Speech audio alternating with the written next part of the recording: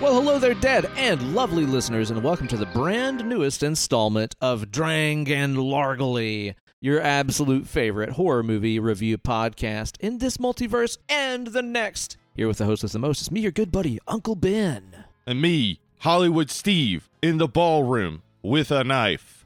Oh, it's me, Uncle Ben, in the studio with a co-beer. Oh, shit. I did it. He didn't kill nobody. He just drank a cold beer. I just drank the co-beer code. I killed a couple of bars, I'll tell you that. Oh, yeah? Yeah, I killed a couple of co-bears. You know how it goes, man. We're here today for another installment of Fan-U-Airy. Uh-huh. We're treating them fans right, ain't we, Steve? I think so. Yeah, I think the fans would say that we're gentle lovers. He's a gentle lover. He doesn't do it too bad or hard now. Like that? Yeah. Too bad or hard, you know? Too bad or hard. Yeah, he doesn't do it that bad. A gentle lover who does it bad would be like, what's the point? Yeah. Barely even feeling this shit. Get out of here, guy. I got stuff I gotta go do, so let's just wrap this up, you know? Yeah. You look you look down at him and just give him the wrap it up signal. Just like, all right, let's Moving on. Let's go.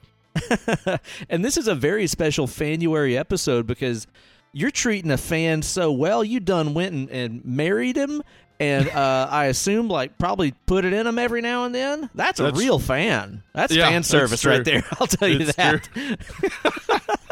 Yeah, my wife, Emily, wanted us to do this. It's her birthday. Happy a few days birthday, after this comes out. Mr. Emily. Oh, man. I got something to say about that, by the way, in a little bit when we talk about what we've been watching this week. Wow.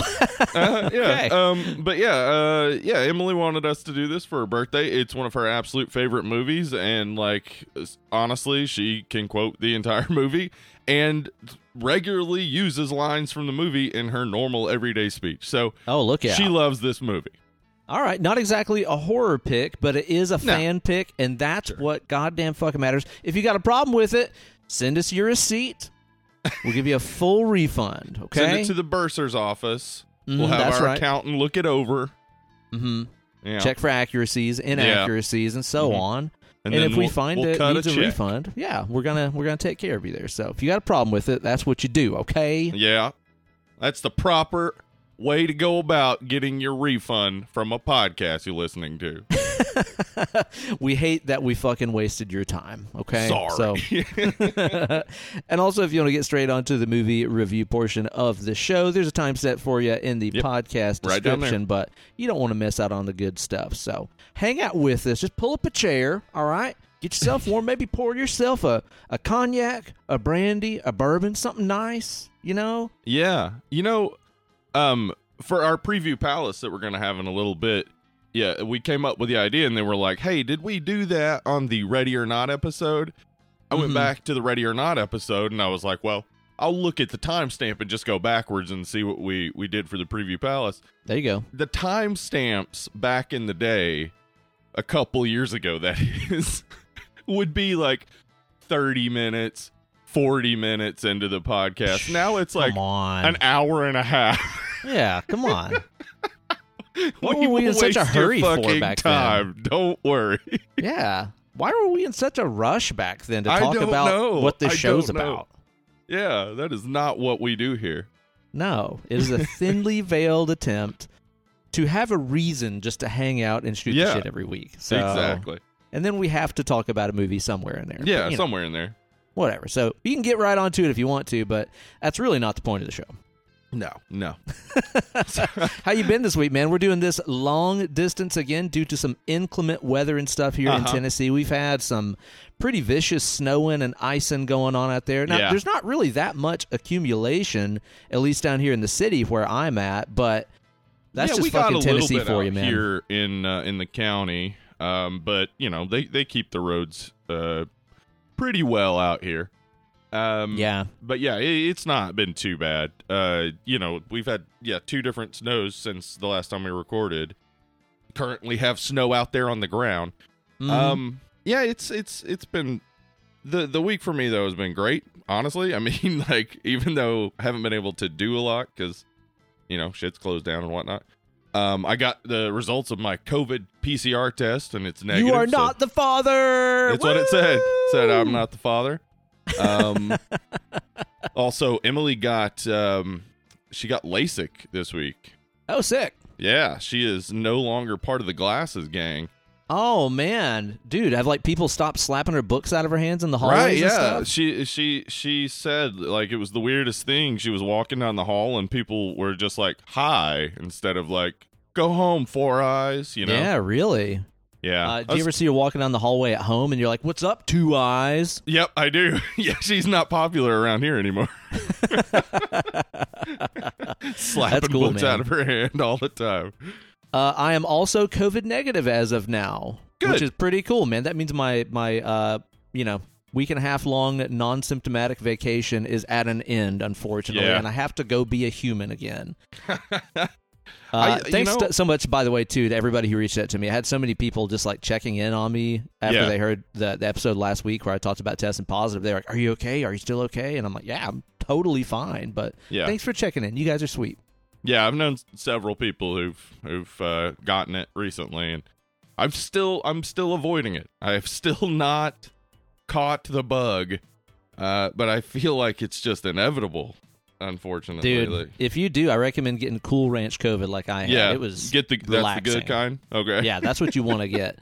You might be tempted to do the fiery nacho COVID. But Cool Ranch COVID. Mm-hmm. Yeah, give me that Thai sweet chili COVID. That sounds great. So yeah, I'm all good to go. I went out and played a big old rock show the other day with Skankbanger, which Skankbanger I think more and more is just becoming an excuse for me to buy frilly shirts and have photos taken of me wearing them. Yeah. It's not even really about playing the show anymore. It's just like, okay, what roughly shirt can I get next? Because I've been trying to take Davy Stranger in a much more like Cinderella / Britney Fox, like Elizabethan, roughly collar sort of direction. Yeah, and I noticed. Dude, I've never felt more myself in my entire life. Like the first like puffy white pirate shirt I got a couple weeks ago, I put that thing on and I was like, why did we stop wearing these? Yar! Yeah, it just great. feels so good, man. It's like you got the big baggy sleeves and stuff. It automatically looks super dressy. It's fucking awesome, man. I'm telling you, dudes. Get yourself a roughly shirt. Just go on Amazon and just type in like men's poofy shirt or whatever. You're going to be doing yourself a huge fucking favor. I guarantee you. Yeah.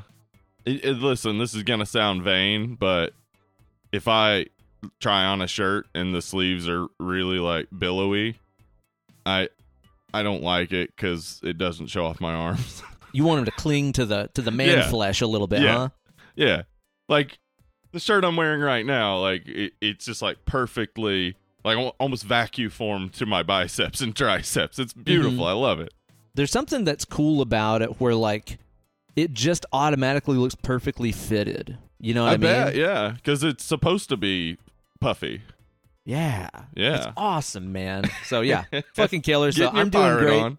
Yep, and I'm COVID free since '93. So again, I feel very fucking lucky to now have like turbo immunity, and I've paid no cost for it. Like I didn't have any bad reactions to my vaccines. The fucking booster, as I said, made me feel fucking high as eagle tits for 36 hours, and then I got COVID and had no effects. Like I really did win the luck lottery here. You did. It's weird that you got COVID in '93 though. Yeah, I did. Like it before you were school. The only case that year. COVID '93. I was 9 years old. Yep. They called it the Eller variant. Yeah, the bowl cut flu. It was called back then. Bowl cut flu. Also known as the Jort virus. I think that must have really hit in like 1998, 99, and that's what set off the whole new metal like movement. The Jort variant. Well, but then what people forget about is that we also had that terrible swath of bucket hat flu that went on in the late 90s. Bucket hat. We act like it didn't happen, but it's like people totally started wearing happened. These bucket hats. Young people are wearing bucket hats again, Steve. Young people are doing it again. Yes. They're making the same mistakes we made in the 90s. Yeah, that happens. I mean, it's really gonna be interesting when the 2000s start getting brought back, because that was probably the early 2000s, probably the worst era of fashion. It was just awful. Just fucking awful, man. Yeah. It was a perfect storm of like all the worst things you can put on your body. You'll know it's going downhill when people start wearing those like alien sunglasses. Oh like my God. God. The ones that like made you look like a gray. Like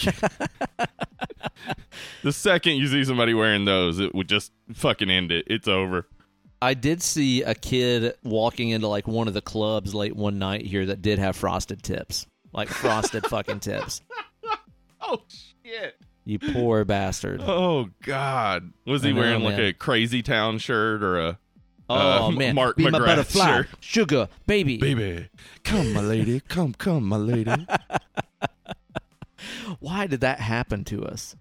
I don't know. Well, I mean, we did deserve it, probably, but I don't know what it was we did to make it happen. I was gonna say, dude, we were so young. I don't know of anything we could have done by that point where we could have deserved it's true. it. Like, we didn't probably have much by control. Now. You know, it's the like control we had was to just not buy the CDs. That was it. That's about it. Yeah. Yeah. Yeah, I've had a pretty good week though, man. I've just been kind of getting back at it and being pretty busy, honestly. I've not had time to watch a lot of stuff, man. Unlike last week where I'd watch like 400 movies because I was stuck at home. Uh-huh. I think the only things we watched this week were Love and Monsters.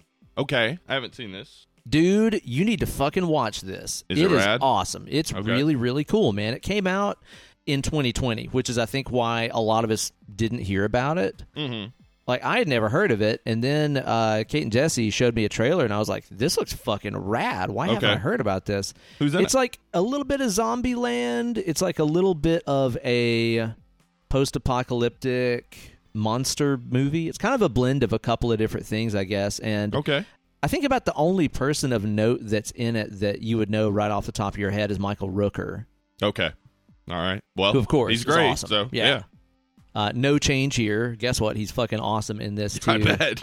I don't think he's ever bad. He can't be. It's impossible. No, he's fucking awesome, man. But, dude, definitely watch that movie. It's like fun and lighthearted, but at the same time, the moments of tension in it are really fucking good. The special effects are sick. Like, there's a lot of practical stuff where a lot of times, like, the creatures will be, you know, hand puppets and animatronic and stuff, and then there's other times where they're full CG, like, huge monsters. Basically, the idea is, like, due to some, like, radioactive fallout and shit, like, all of the cold-blooded creatures on Earth have grown, like, super ultra size.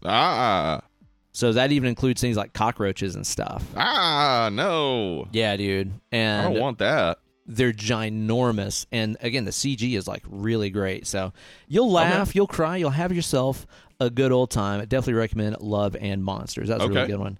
We watched that Beanie Babies documentary. That was pretty cool. It's kind of, all right. Kind of what you'd expect. Do they, at any point, do they say like, and NFTs are this? I know, right? Because it really was like that, where it's just like, here's this thing that's intrinsically worthless, but a lot of upper middle class white people said it has value, so it exploded. Right. The magic power of upper class white people to turn it's fucking alchemy, dude. It's turning lead into gold. It's turning Beanie Babies into millions of dollars. Makes no sense. It is the root of capitalism. Like that's exactly what it is to say that this thing has value and that value is determined by how much you want it. Oh yeah, I mean fucking gold and diamonds, dude. It's like diamonds are literally worthless. Turning gold into gold is alchemy because it really isn't like it's just a rock. Yeah, and it's not even a really good metal to use for anything other than conducting. It's a good conductor. Yeah, that's it. Yeah. But other than that, like, it's not good to use for anything, but we just decided it was valuable, so it is very much that. Yeah, exactly, because shiny, I guess. And easily the best thing that we watched this week, man, we watched Ghostbusters Afterlife this week. Oh, awesome. So we can talk about it. Cause we can talk about it. I watched it last week, and maybe some spoilers for Ghostbusters Afterlife be here, but we won't go too into it. Sure, but, dude, I loved it. About it? I thought that it was really, really cool, man. It's like you said, it isn't the tone of the original. No. And I think it probably would have been remiss to try and do that because it is mainly focused on, young people and stuff. Right. Yeah, it would have been, it definitely is toned down. It's more of a family flick than the original Ghostbusters or Ghostbusters 2 or Ghostbusters 2016. Like it has more of that like Goonies quality, I would say. Mm-hmm. Where it's just like, oh, this would be fun, especially as a kid to see and be like putting yourself into that and being like, maybe my grandfather was a Ghostbuster. Mm-hmm. That would be cool. It took me a little while to realize there too that the main girl in there, Phoebe, right? Is that her name? Uh-huh. Yeah, Phoebe. Great character. That's the same girl that was in Troop Zero. I haven't seen Troop Zero, but I remember you liking it. It is fucking wonderful. Okay. That's one of like those like early pandemic memories that I have, is like just being like, what is this random movie? I don't know, let's watch it, because there's no such thing as a wasted day when every day is the same. So Let's just watch a random movie. And we stumbled across that one, I think, on Amazon, and it's so fucking good, man. So yeah, same little girl from that is in this, and she's killer. I really look forward to seeing what she does with her career and her future as an actress, because everything good. I've seen her in is great. Mm-hmm. She's like really minor league in Miss Marvel as well. She was like young Miss Marvel. Okay. Yeah, but she's barely in it. Okay. But loved it, man. I loved how they expanded on kind of like the mythology of Ivo Shandor and stuff, where it's like, this is the mine where he got the metals to build that building out of and shit. Like, that's a cool direction to go, where it's not just like, rehashing all the same shit. It's like digging deeper into the same shit that was in the first one. Yeah. I like that. I thought that was cool, man. I hope they, because it's clear they're going to make sequels. Like, just watching it, it's like, oh, if they don't make sequels of this, they're insane. Like, they should. And I hope they take it its own direction. I mean, because they've done, like, this is the connection to Ghostbusters, and now new mystery or new ghost to bust. Yeah, totally. I mean, I could see them doing a sequel that's just connected back to Vigo the Carpathian, but it's like, no, like, do something new is what I would like. I like that you did that in the first one. Hopefully in a sequel, you just take it its own direction. Because it's clear that this would be, you could at least make another one of these that would be quality. I'm sure they'll end up making 3 more of them, and by the end we'll be like, please stop. But at least one more could be really good. I think so too, man. Dude, that scene towards the end of the movie, and I know you know what scene I'm talking about, man, got my allergies plumb stirred up. Yeah.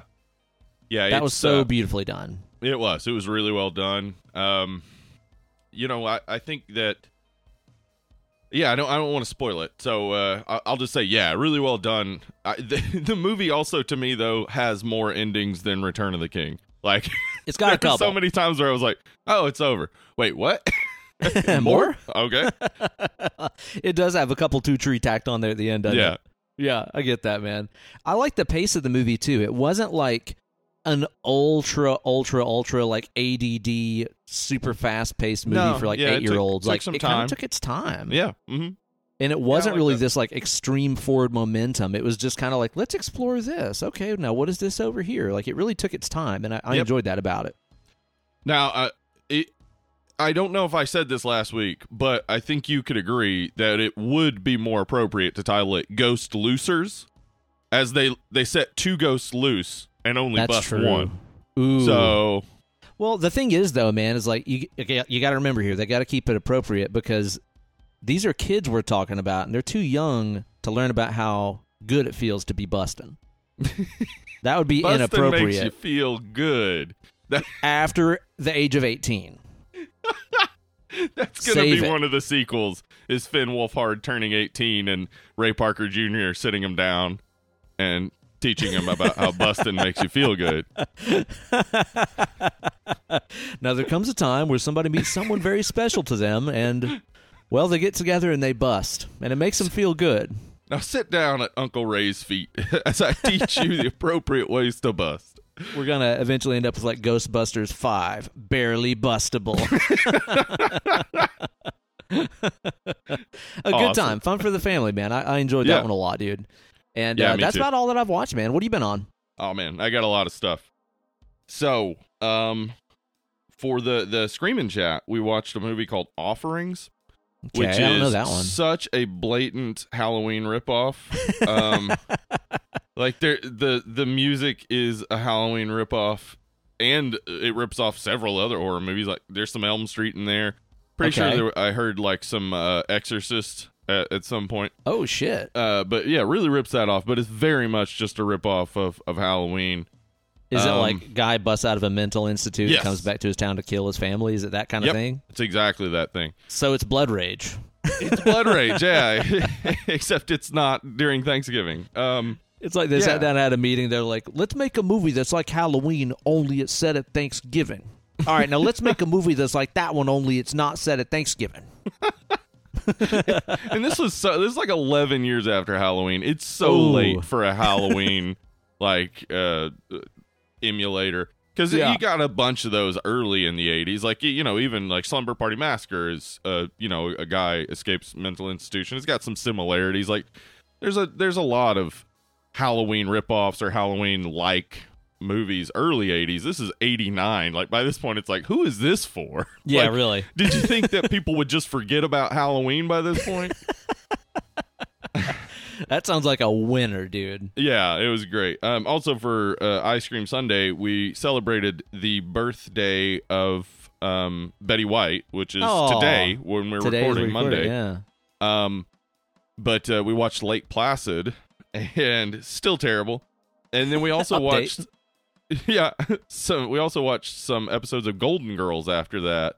Oh, hell yeah, man! And we watched. I don't know if you've ever watched any Golden Girls, but I just started like last year. Yeah. Oh, okay, it's great. One of the weirdest episodes is in season 3, episode 6, where Rose writes a letter to President Gorbachev, and telling him basically to that we need world peace or whatever, and then she has this dream sequence where she's delivering her speech in Moscow, and what? And Rue McClanahan, Blanche, does the happy birthday, Mr. President thing. I guess trying to fuck Gorbachev. What the fuck? I haven't seen that one. That sounds fucking far out. Man, that show's so fucking funny, though. It really just really, really funny. Anyway, did you go and Google Betty White today? Man, you'll have to do it. Like if you Google, just Google Betty White. Whenever you pull it up, Kate showed me this. Like it comes up with this thank you for being a friend, and these rose petals fall down the screen and shit. It's really sweet. Betty. Anyway, man. Betty is fucking hilarious. She was great, man. Amazing, dude. Amazing. Okay, so some Golden Girls. Good choice. Yeah, it was fun. And then I've been on a kick of watching good movies. Just I just on thought purpose? of because I near the end of the year there, I was barely watching anything, and I just thought why don't I just watch movies I know I like? So I watched Fargo last week. Fucking great. So this week I watched Oh Brother Where Art Thou?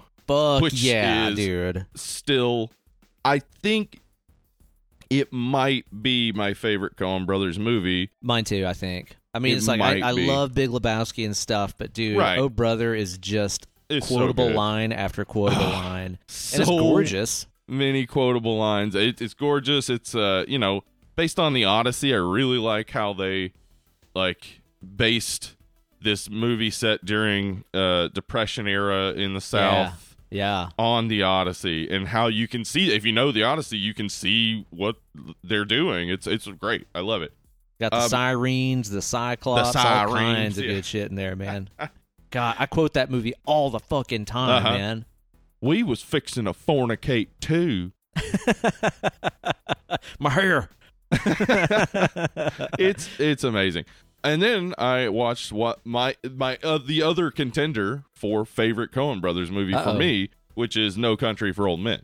Fuck yeah, dude. Man, what a range those guys have. I know. It is wild to watch those two movies back to back and be like, these were the same directors. Yeah. And you can tell, though. That's the weird thing. And they worked on Evil Dead.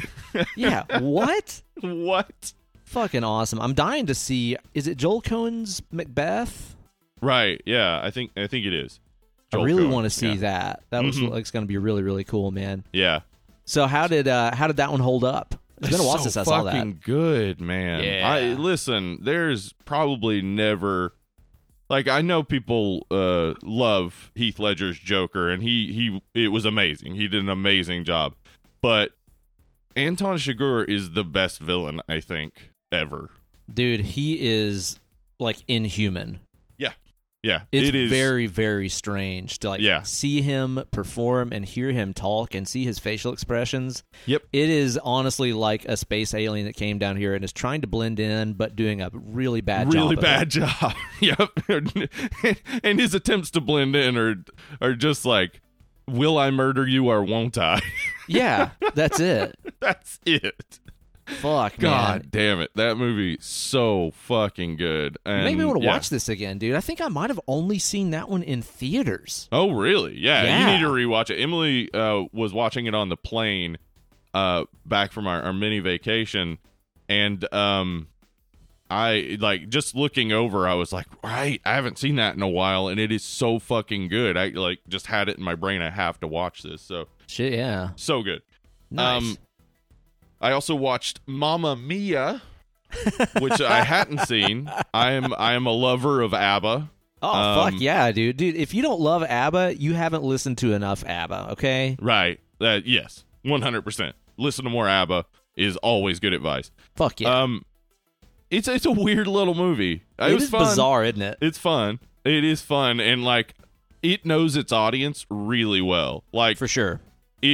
The presentation of women having fun, like that's what it is. It is Meryl Streep and Christine Baranski, and I don't know the other actress's name, just having a fucking blast. Oh yeah, dude. And I think I mentioned it on the show a couple of years ago whenever I had seen it, but like, do you get what I mean now when I said a lot of it feels like weird live action anime? Like a lot of the shots and like zooms and stuff just feel like they could be out of Sailor Moon or something. Yes, maybe. So yeah, weird. I can see that. Yeah, I like the weirdness of it, and it was fun. It's I might not rewatch it anytime soon because it also, like, I love some musicals. I have progressed to that point. Okay. But I still cringe at some. Like, there's something secondhand embarrassment to some of it that I shouldn't be there. They're just having fun, but for some reason in my mind, it's like, oh God, that's so, I wouldn't do that. I'm right there with you. Yeah. I'm right there with you, man. But for some reason, when it's like ABBA songs and it's like pre-existing music, it's somehow cooler. Yeah. No, I liked that. It was cool knowing all the songs, like instantly, just knowing like, oh, okay, now they're doing this. Dancing Queen, gotcha. Give me a Man After Midnight. That's my fucking joint right there, okay. Man. Fernando didn't get enough for me. It was just like, oh yeah. A little bit of a, like, I think she was just singing it as she walked into the shed or something. It wasn't really much of anything. Fernando's a great song, I think. What if we just started like a movement to where we make this like international law that only ABBA can write the music for all musicals? I would love that. Right? Yeah. It'd be better that way. It like, would be. Who would be like, it wouldn't be as good this way? I bet people who currently write music for musicals. So like Lin-Manuel Miranda. Yeah. Like, Sondheim died, so he's not going to say anything. No, not a damn thing. Nope. Dead as hell. So dead. Just so dead. Yeah. Yeah, I think a few people would be upset, but you're right. It would be better. But we would be right. That's the thing. You can be upset. That's fine. That's your right. But we are correct here. Yeah, you are wrong by being upset.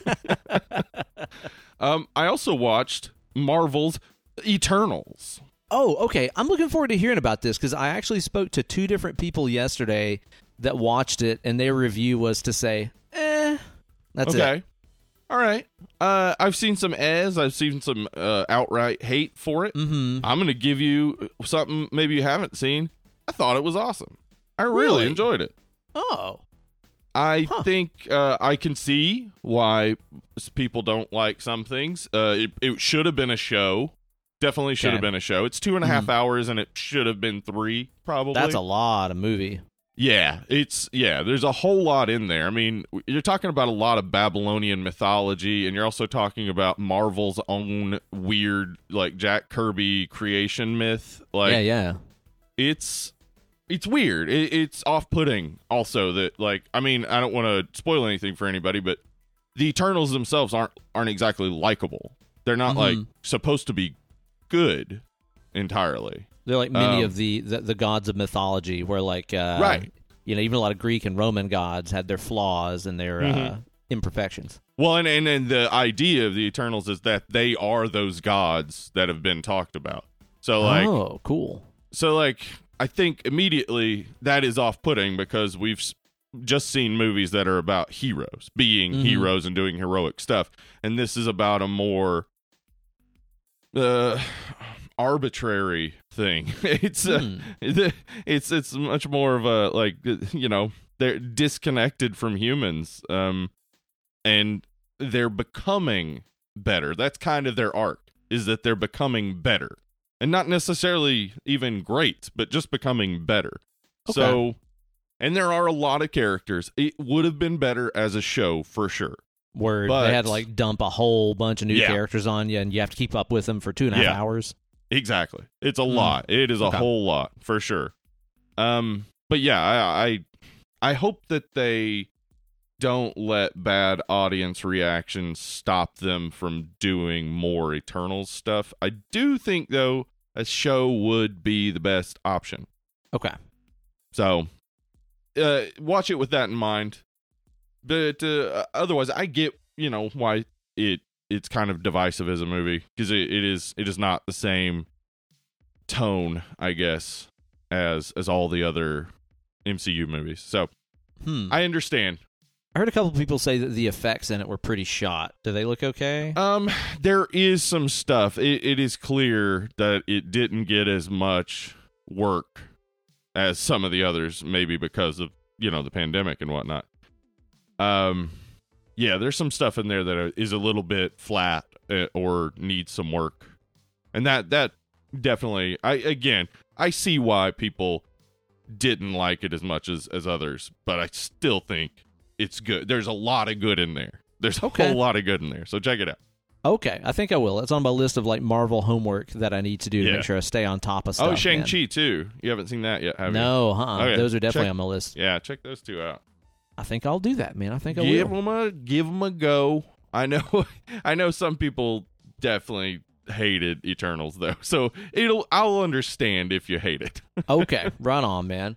I'll tell you what, I'm going to get me a pull on a co-beer code. You mind if I do? Pull out a co-beer and pull on it. I'm going to whip it out and pull on it. Whip it out and pull on it. You got you a nice room temperature Bissy over there with you, don't you? Yeah, I got a little whiskey. What kind of a Bissy you hitting on over there? It's a little Evan Williams Bottle and Bond. That's the Steve special right there, isn't it? It is, man. It's my go-to because it is to me, it is perfect. There are other whiskeys that are better for sure, but if you're looking for a whiskey that does all the things, it's good straight, it's good with some water, it's good in a cocktail. Fucking Evan Williams Bottled and Bond. And it's easy on the wallet too. It is, yeah. It's not expensive at all. Not a bad one, man. I've got myself here a beer that was mailed to me by a fan of my YouTube channel. This is a beer that comes to me from Foothills Brewing over in Winston-Salem, North Kakalaki. Okay. Foothills Brewing Sexual Chocolate. Sexual Chocolate. Okay. It is a bourbon barrel-aged, cocoa-infused Russian Imperial Stout. Okay. I'm excited to hear about this. 9% on here, man. This should be pretty bodacious. It's a big old boy. That's a pretty big boy. The smell of it is very bourbon barrel-y. There's lots of barrel going on right here. Let's just get in here. Tastes like a barrel. It tastes like I licked a barrel, they might say. Let's just get a sniff of this and find out here. Oh, man. Because, like, you know, they distilled liquor long before somebody realized if you put it in a barrel, it'll taste even better. Yeah. Can you imagine the first person who would, like, put liquor in a barrel and then taste it and was like, guys, this is better. It tastes like a barrel, you know? Like how you always want to eat a barrel. You see a barrel and you're like, I'd like to take a bite. Well, then the thing is, though, is that guy's friends didn't know the entire time he was a termite. Termite invented whiskey. He invented the barrel aging process. It'd be a lot better if it tasted like wood, you know what I mean? All of his friends are like, listen, man, we're worried about you. Yeah, for real. We haven't mentioned it, but you don't look like a human. Are you a beaver? No. Are you crazy? Not a beaver. Get out of here. No, not you. No, I'm a people like you all are. Totally a people. Yeah, I'm very small. Very, very small. Very small. Maybe I have several legs. Maybe.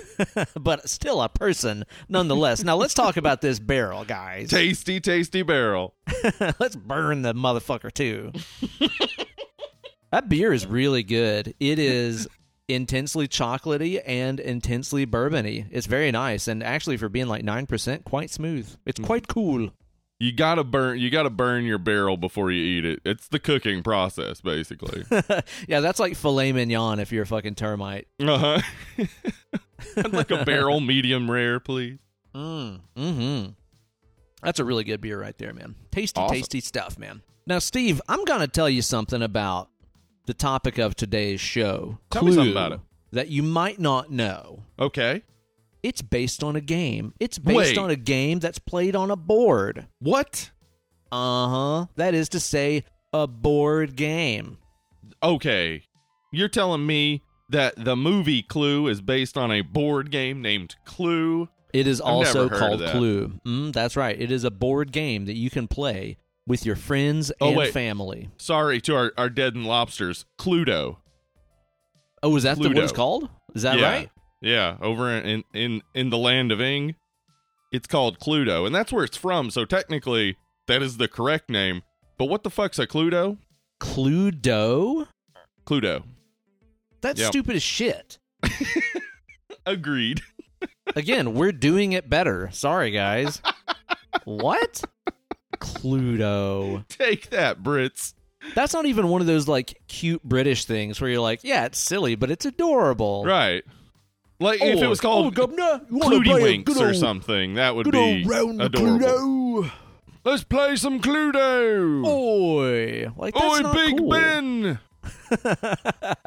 They just say landmarks. Yeah. Governor, let me finish me beans and toast, and then we'll get around to playing a game of Cluedo, won't we? London Bridge! The Beatles. The Beatles. Excuse me, let me just put on the newest Beatles record while we play us a game of Cluedo. I'm from Liverpool. Yeah, you guys are just doing it wrong. Sorry, guys. Except for the people from Liverpool. Apparently, they're doing okay. They're doing okay, I guess. And you know what? It got me thinking about other things that are in the spectrum of games. You can play a game on a board. You can play a game without a board. You can play a game with cards. That's right. You can play a game with just your mind.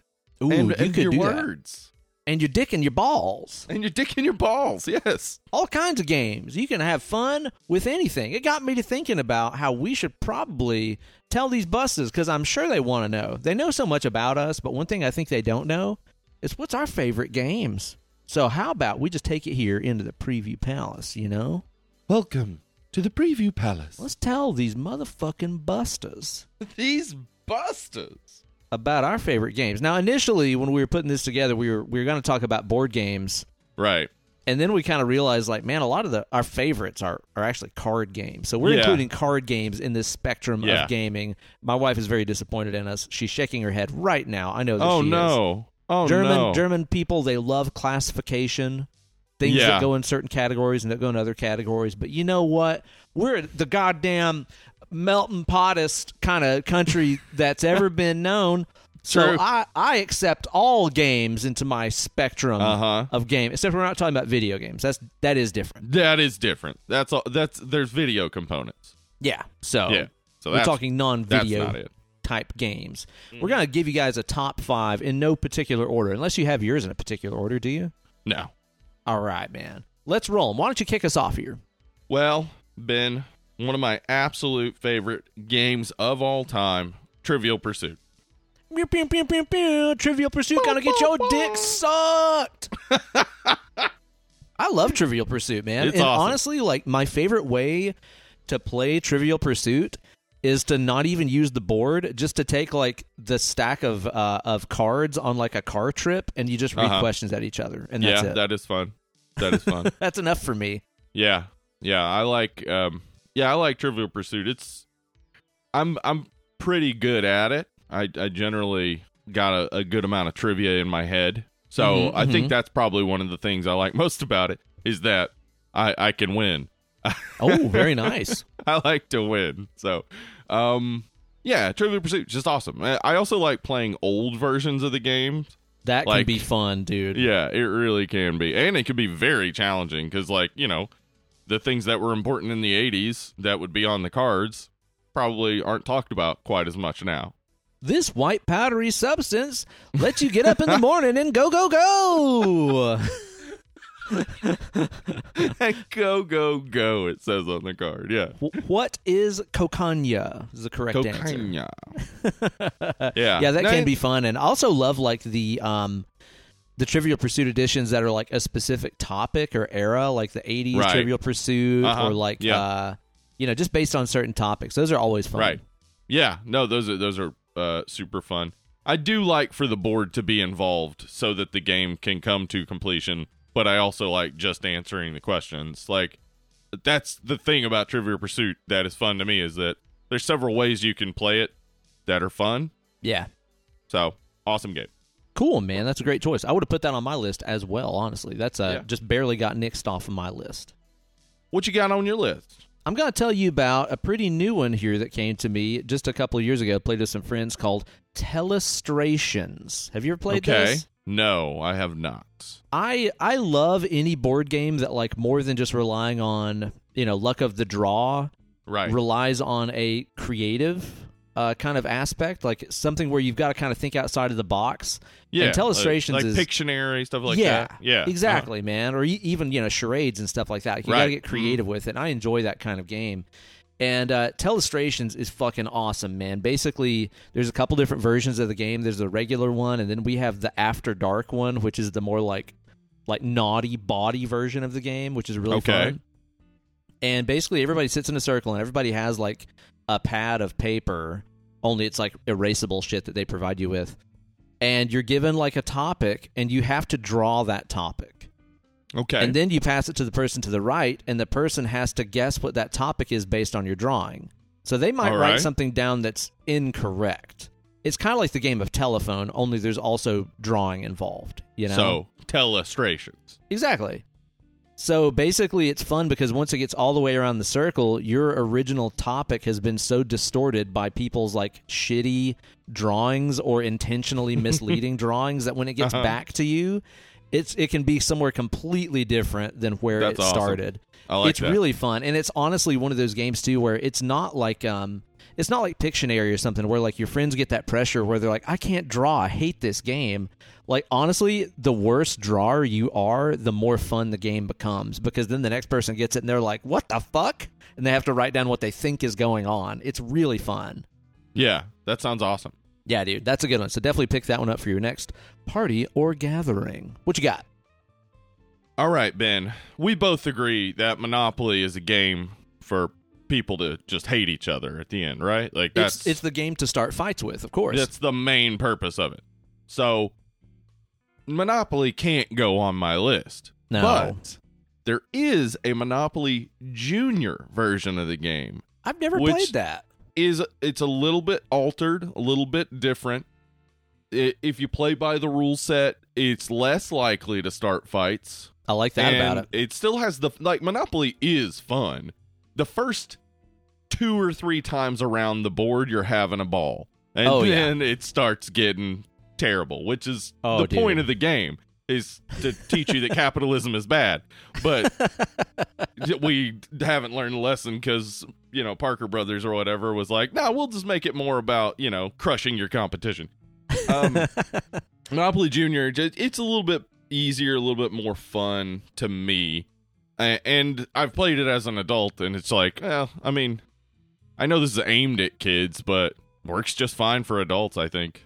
All right, maybe I have to check that out sometime because, yeah, Monopoly is one of those ones that's always just a point of frustration. Whenever you're, like, you know, 45 minutes into the game and you start paying people rent and shit like this, it's just like, dude, I do enough of this shit in real life. Exactly.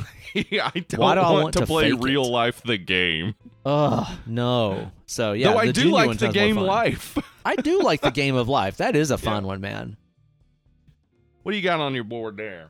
All right, man. Coming up next is one that we started playing early on in the pandemic. It's one that Kate ordered because she heard it was one of the best new board games. I talked about this briefly on the Ready or Not episode, actually, because we just got into it. Okay. Quirkle, which is a really cool game that is played with colored tiles.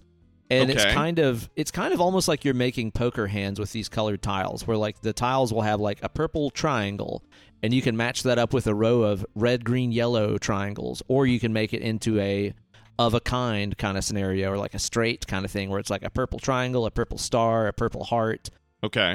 It's really, really, really fun, man. It's one of those ones that you can just sit down and knock out a few rounds and have a couple rounds of drinks and stuff over. Really cool game. I recommend checking it out. And it's cheap, too, because it's just, wooden pieces in a bag.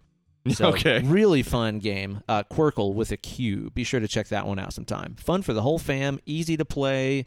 Doesn't take all day. Like, it's one of those that sometimes... I like a game that has that you can play several times, not a game you're going to be playing for a long time. Though there are the games you're going to be playing for a long time that I really do enjoy. If it's a party game, it needs to come to a conclusion pretty quickly. Oh yeah, totally. So you just keep wanting to play it until you're tired of playing it, and then you can just finish because it doesn't take that long. That's right, man. That's right. Yeah. And you can play best out of 5 or whatever, and have a good time with it. Quirkle, really fucking cool game. So that's definitely got to go on my list. What's next for you? All right. Here's where this is where we're blurring the line a little bit. This is not a pure card game, as there is a board involved. Ooh, a little bit of both going on here. I like this crossover. The board, I'll explain the board in a second, but the game is called Family Business, and it is a mobster game. And it basically I was thinking you were going to say it was an erotic game. Little family business, huh? Family business. Oh, stepbrother, I'm stuck in the washing machine. Who hasn't been there? But so Family Business, it's a mobster game, and basically you are one of several families from the 20s and 30s gangster times. Yeah. And then the point of the game is to essentially wipe out the competition. To have them taken care of. Yes, exactly. So you put contracts out on people, you pay for hits, etc.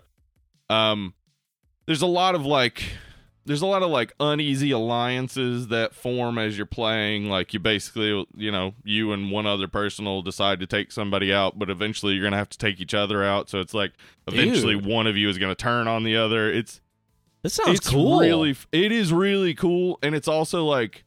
It's one of those where you could end up mad at your friend or whatever, but it's also a game that comes to a kind of quick resolution. So you can play several in a night, and you kind of just get over that you were mad at this person or whatever. Like I'll kill them next time. Yeah, exactly. You just know not to form an alliance with them next time, and it's like, well, anybody you form an alliance with is eventually going to turn on you. So sounds rad, man. It is. It's cool. We used to play it all the time when I was back in high school, and then in my early 20s. It was just like a fun, like, get drunk party game. Hell yeah. Yeah. Get drunk, kill your friends. Exactly. Good Friday night right there, man. I like it. Sounds like one I should check out. I do have one great story about Family Business. One time, my friend Chris and my friend Harold came over to my brother's house. This was when I was in my senior year in high school. And my brother and I were tripping on LSD so fucking hard. And Chris broke out Family Business, and we started playing it, and my brother and I are just staring at these cards like bewildered, and then like just doing stuff almost experimentally, where we'd be like, we just put a card down and it would be like a hit, and they'd be like, okay, who's the hit on? And then we'd just point at somebody. And then like they would be like, or whatever, and then eventually I don't like just LSD group mind think. At one point, both my brother and I just threw our cards in the air and knocked the board off the table, and then both looked at each other and laughed our asses off, and then said sorry and started picking everything up. Oh my god. This sounds amazing and also like entirely relatable. And I'm glad to hear this story because the last time that I had way too much of an Eddie and got way too fucking deep in the pot zone, you know? It started kicking in when me and Kate and Jesse were playing. I can't even fucking remember what game it was now, but it was something where I was like keeping a score and like my hand was like writing the numbers on the paper and I'm like, how am I doing math? How do I even know that these numbers add up? How do I know numbers? Yeah, and you're like trying to play the game and your brain is just like going on autopilot somehow. And it got really weird. Like, if you're fucked up and you start playing some board games or any kind of game, shit gets fucking weird. So I'm glad it's not just your me. brain, your brain in those states is just like, man, rules don't make sense, man. Exactly. Why do we need rules, math, bro? I'm counting things, but it's just lines on paper. What am I doing? Like, shit gets weird. I honestly, that is my favorite mindset, when my mind is just like cannot comprehend how a door works. Yeah, just like, whoa, man. You're telling me those hinges just hold it up? They just hold it up and then they just swing it out? That's impossible. Fucking crazy. It's impossible. It's a glitch in the Matrix for sure. For sure.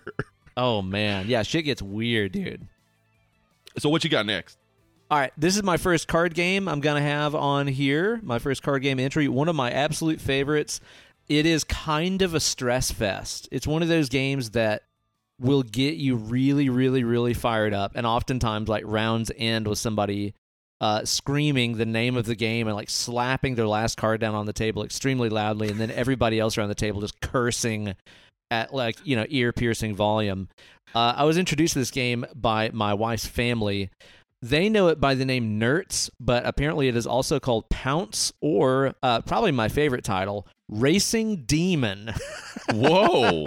Yeah. I think Nertz I've played is Nertz. the wildest game, dude. Yeah. It's kind of like multi-person cocaine speed solitaire. Okay. Every person has their own deck of cards. This. Yeah. And like everybody's kind of like playing off of each other. So you're doing all the like solitaire rules, but also people are fucking with your stuff and you're fucking with other people's stuff. And the point is to play it as fast as humanly possible. It is fucking wild. Nertz. You'll definitely end up with a whole bunch of like really beat up card decks. Like you'll end up just destroying cards because you're like smashing them down in front of other people and like bending the shit out of them and stuff. So just get like a whole bunch of cheap cards and use those as like your Nertz specific cards, because otherwise they'll end up like all marked up and shit. So for other card games, you know, if you know the deck, you can know the cards and stuff. Yeah. You just got to use them as Nertz cards only. Fuck, that game is so fun. We used to spend so much time just super, super, super late at night with like Brandon and a bunch of other people playing the shit out of Nertz. It's so fun, but god damn, is it ever intense. It's no wonder we played it late at night so much, because like a couple rounds of that are really hot and like there's no way you're going to bed like immediately. It'll just get you fired the fuck up, man. Really fun. Kind of like we used to do that with like Spoons and War and shit like that. Spoons is a really fun card game too. Yes, it is. Yeah. That'll also get you hooting and hollering. I didn't actually have any playing card games on my list, but my absolute favorite playing card game is Bullshit. Oh yeah, Bullshit's fun, man. Yeah, because here's the thing, and this is divisive, I have found out. In my mind, Bullshit, the game, is about cheating. That's for what sure. You do. Yeah, that's the point. So, listen, here's the thing. The strategy that I have found works best is lying about how many cards you're setting down. Oh, yeah. Just lie. You can get called on it. You can get caught. But just lie. Why? I mean, it's not against the rules. Nope. I've had people tell me it's against the spirit of the game, and I say the spirit of the game is cheating. It's bullshit. Yeah, exactly. That's the point. If anything, it's like the most way to play the game. Yeah, exactly. So anyway, yeah, I love Bullshit. Hell yeah, that's a good one. I wonder if like young people, like college age kids, like get together and do this shit, because you know, us in college, like pre-social media age and stuff like that, like we'd get together and do this shit all night. Even if you had a cell phone, it was just like a phone. Yeah. So, like, you didn't, like, sit on your phone, because what would you be doing? Texting the people in the room? Yeah. I assume that kids now, they just get together and they just TikTok tweets at each other all night, right? They TikTok a tweet to LinkedIn. Yeah. Yeah, they just link in all night and eat hot chip and lie. That's eat what hot chip young and people lie. do. Yeah. And of course, as we know with the millennials, they're eating ass. So yeah, and ass. Eat hot chip. They just have an ass eating contest, maybe. Yeah, hot chip, cold ass. This is what they're into. Hot chip, cold ass. Will travel. Will travel. Yeah. But yeah, my next one is Scattergories. Dude, that's the next one on my list too. Sick. Oh, seriously? Awesome. Yeah. Whenever we came up with this topic, that's the first thing that came to mind. Scattergories has like always been my favorite board game. And again, partially because of that creative aspect of it, where you never play the same game of that twice. Nope, it's impossible. Yeah. Yeah, I absolutely love Scattergories. It's one that I remember the first time I played it was at my aunt and uncle's house. I used to go to my aunt and uncle's house and stay with my cousins, because we were all about the same age and played a lot. And on Friday nights especially, we'd like watch TGIF and like play board games and stuff. And we played Scattergories. It was my first time ever playing Scattergories, and I was just like addicted to it immediately. I was probably like 8. I've played that game. Did you just say TGIF and Scattergories in like the same sentence? Yeah. Yeah. Fuck. That rules. That's like the best sentence I've heard in a long time. Oh, we would also do fondue sometimes. Shit, oh my dude. God. Yeah. My aunt and uncle had like a 70s fondue set, and we'd have fondue, TGIF, and play Scattergories. It was awesome. So our, like super low rent, like poor trashy people thing, TGIF night is when we could go to Winn-Dixie. You remember Winn-Dixie? Uh-huh. Also, here's something for you. We grew up in an age where you had the word Dixie in your southern grocery stores. It's true. And it was just really normal. Yeah. Didn't even think fucking twice about it. No. Dixie. Woo. Yikes. Anyway, so we'd go to Winn-Dixie. We'd get like a 6-pack of store brand soda for like $1, and we get a can of Pringles. Oh, boy. And just have a big old time. That's a wild night there. Watching Urkel. Uh-huh. Watching Did he Tool do that? Time. He did. Mm-hmm. He did it. Yep. Mm-hmm. Got any cheese? He'd ask. He'd ask that. Cheese, nerd food, as we know. Uh-huh. Sometimes he'd be Stefan Urkel, and now he's cool. Sometimes that happened. He's cool then, man. It's true. Yeah, that was our big old TGIF time right there. That's awesome. Yeah. But yeah, Scattergories. Fucking great. Other games like it, like Balderdash, etc. Also, I love word games. Me too. Because I know a lot of words, I guess. Oh, fancy college boy over here. Well, yeah, I did go to a couple colleges. It's no big deal. What'd you pay for those words, college boy? Oh, Jesus. Everything. My entire life, yeah, basically. But you do get, some high scores in board games. So that's true. So who's winning now? You got a house? Wow, I beat you in Scattergories. So. Eat shit. So there is that, Yeah. Yeah, Scattergories, that was also my next on my list too, dude. Okay. I fucking love Scattergories. The last one on my list is actually probably my number one favorite game, period. Okay. And it is another card game, although you have to have specialized cards to play it. I'm talking about motherfucking German Rummy, also a card game introduced to me by my wife's family. Your wife? My wife. My wife's family introduced me to this game, and German card decks are a little bit different. They have more jokers in them. That's so funny. To reflect German society. Funny. Yeah. We are very funny. In Germany, there are more jokers per square miles than anywhere on Earth. So in our cards, we are inserting this guy. He is more a joker. He is eine Joker. He makes eine Joke. Tell us how funny it is, Joker. See, he is doing the laughing bit now. Ha ha ha. He is telling the joke about how men and women are different. Oh, it is true. It is true. Very funny. It is funny because it is true. What is the deal with the men and the women being different? Am I correct? Ha ha ha ha. Yeah. Eine Joker.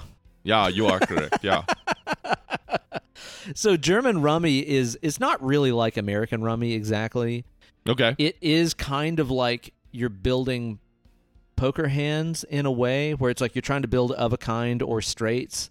Mm-hmm. And it's 2 decks of cards. So you're playing with like 2 decks of cards that have extra jokers in them. And you're trying to build these like perfect hands. And there's actually a phenomenal amount of rules where it's like, okay, after the third round, that sounds everybody, German. Yeah, that's what's German about it. Really, that is accurately German. So, like, anytime we want to show somebody this game, it's like, okay, there's a lot of rules, but trust me, it's fun. Just play a few rounds, please. Endure all the rules. They kind of make sense. They are pretty logical rules, and they're fair. But there's a lot of rules to it. But dude, it is the most fucking fun card game, and it's like after you get the gist of it, you can just, fucking be sitting there drinking beer and carrying on conversations and play like a million rounds of it. It's so fun. I never get tired of that card game. It's just kind of hard to find people that know how to play it or have the cards to play it. Seems like your main impediment would be getting people to actually learn the rules to play it. Yeah, pretty much. Yeah, and that's the problem too. Is like you kind of got to stay fresh on them. You got to play a couple hands of it before you really get the rules. Yeah, and if you don't play it kind of regularly, you'll probably forget them. So it is kind of hard to find people to play with, but it's totally worth it, man. It's such a fun game. You can play it with canasta cards, if I'm not mistaken. I think canasta cards are the same as German rummy cards. Okay. Might be a little bit easier to find here in the States. Oh, in the States, isn't it? People here love canasta. It's all people talk about.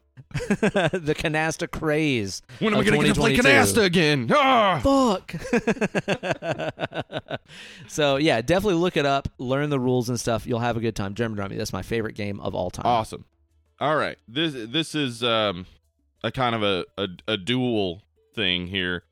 The card games where you're basically matching one card to another and one person is determining which one is the best.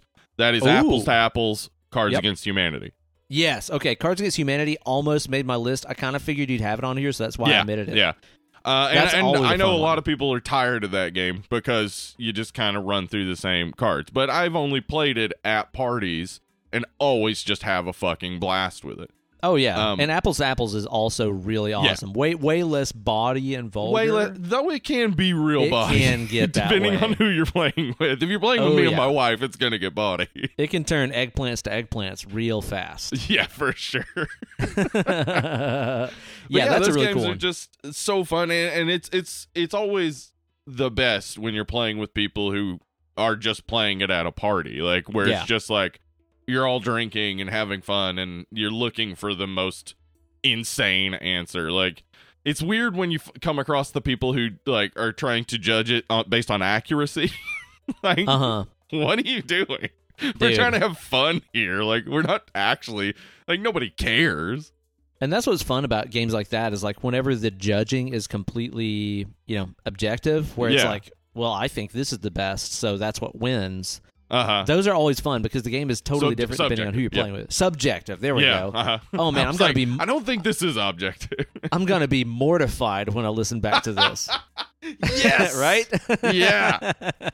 I learned so much through doing this show. But, whenever it's like that, and it can be completely different depending on the crowd that you're playing with. Yeah. It's also kind of fun trying to, like, figure out the psychology of, okay, this person's judging, so what's going to appeal the most to them? This person loves pussy jokes. Yeah. So, there you go. So, if you're playing with fucking dude from Predator, you always go with the huge pussy jokes. Yeah. Shane Black, right? Shane Black from Predator. He's got a lot of big pussy wins. jokes. What? Predator's so great. Who do you think his favorite character on The Sopranos was? Do you think he either loved him or was, like, really let down by Big Pussy on The Sopranos? Yeah, he heard there's a character named Big Pussy? Oh, my God. And then it's just, like, a big Italian guy. And he's like, wait, what? Wait, what? This isn't what I signed up for. He is kind of funny, though, so... Yeah. Oh, man. Yeah, that's a good one, man. Cards Against Humanity, all those games that are subjective. Yeah. Mm-hmm. Are definitely fun for that reason, man. Good stuff. Is that your list? Yeah, that's my list. We did it, dude. Those are our top fucking games to play. We want to hear about your alls over on our Facebook page, over 1,000 strong and growing every day. So join up over there on the Facebook. It's the only reason to be on fucking Facebook. Yeah. Right. So, join us and have a good time and tell us about your favorite games. Do you like the game Clue? I do like the game Clue. My wife hates it. I don't like it either. Okay. Like, I just have never liked it. Like, there's so much of this stuff in this game where I'm like, this doesn't feel fun to me. This feels like I am doing homework and having to, like, pay close attention and shit. Yeah. Like, that's not fun. So I asked Emily why she hated Clue, and she said that it was because of the way her dad played the game. And I was like, well, how did he play the game? And she was like, well, he'd like keep track of like all the stuff, like all the guesses and things. And I was like, that's how you play the game Clue. That's how you and play she was it, like, yeah, I hate that. So yeah, and I don't like that. You hate that too. I get it. Okay. I'm totally with it. Has Emily ever done the Enneagram test? I don't know if she has. I'd be curious to know what her type is. Okay, yeah. I believe I'm an 8. I don't know. I'm a 7 all the way. 7. All the fucking way 7, man. So, yeah, let me know if she ever takes it. I'd be interested to know about that. It's the horoscope for people who don't believe in horoscopes. Yeah. The Enneagram. It is weirdly accurate. It's bizarre. Yeah, it is. It's true. Interesting stuff. But, yeah, I never really liked the game Clue, which I think kind of like bled into my early impressions of this movie because it's about a game you don't like. Yeah, like so many things in my life, I was introduced to this through my wife's family. Yeah. And like they were all about it. Like I was asking Kate last night whenever we watched the movie, I was like, when do you remember watching this the first time? And she's like, oh, I've just always had this movie. Like, yeah. She doesn't remember the first time she saw it. Like her family's just always been into this flick.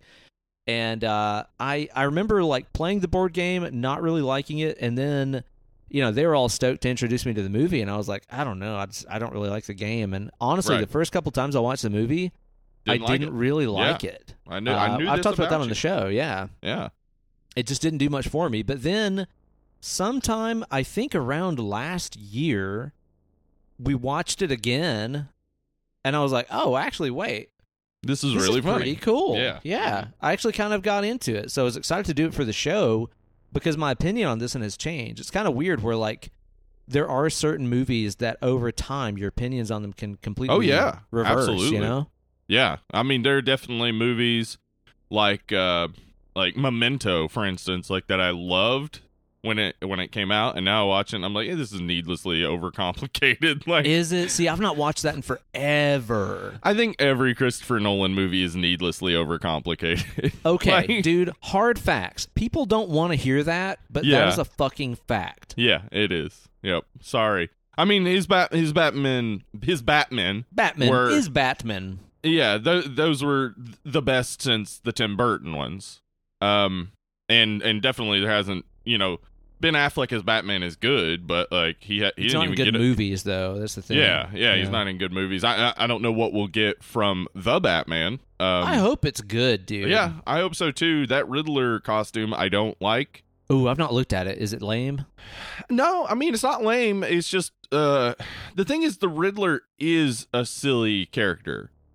And they've kind of grounded him too much, I think, with this costume. They've made him more like, what an actual villain would be. But like that's kind of the problem always with Batman is that everybody's trying to ground Batman. And Tim Burton did it best by not grounding. I mean, it grounded it more than the 60s show, which is the Schumacher Batman, which is over the top and campy and whatnot, but I think on purpose. Yeah, but the Tim Burton Batmans were really like, I think they capture the spirit of Batman better than any of the others. Agree. Yeah. Anyway, what are we talking about? I don't know. Board games? Clue.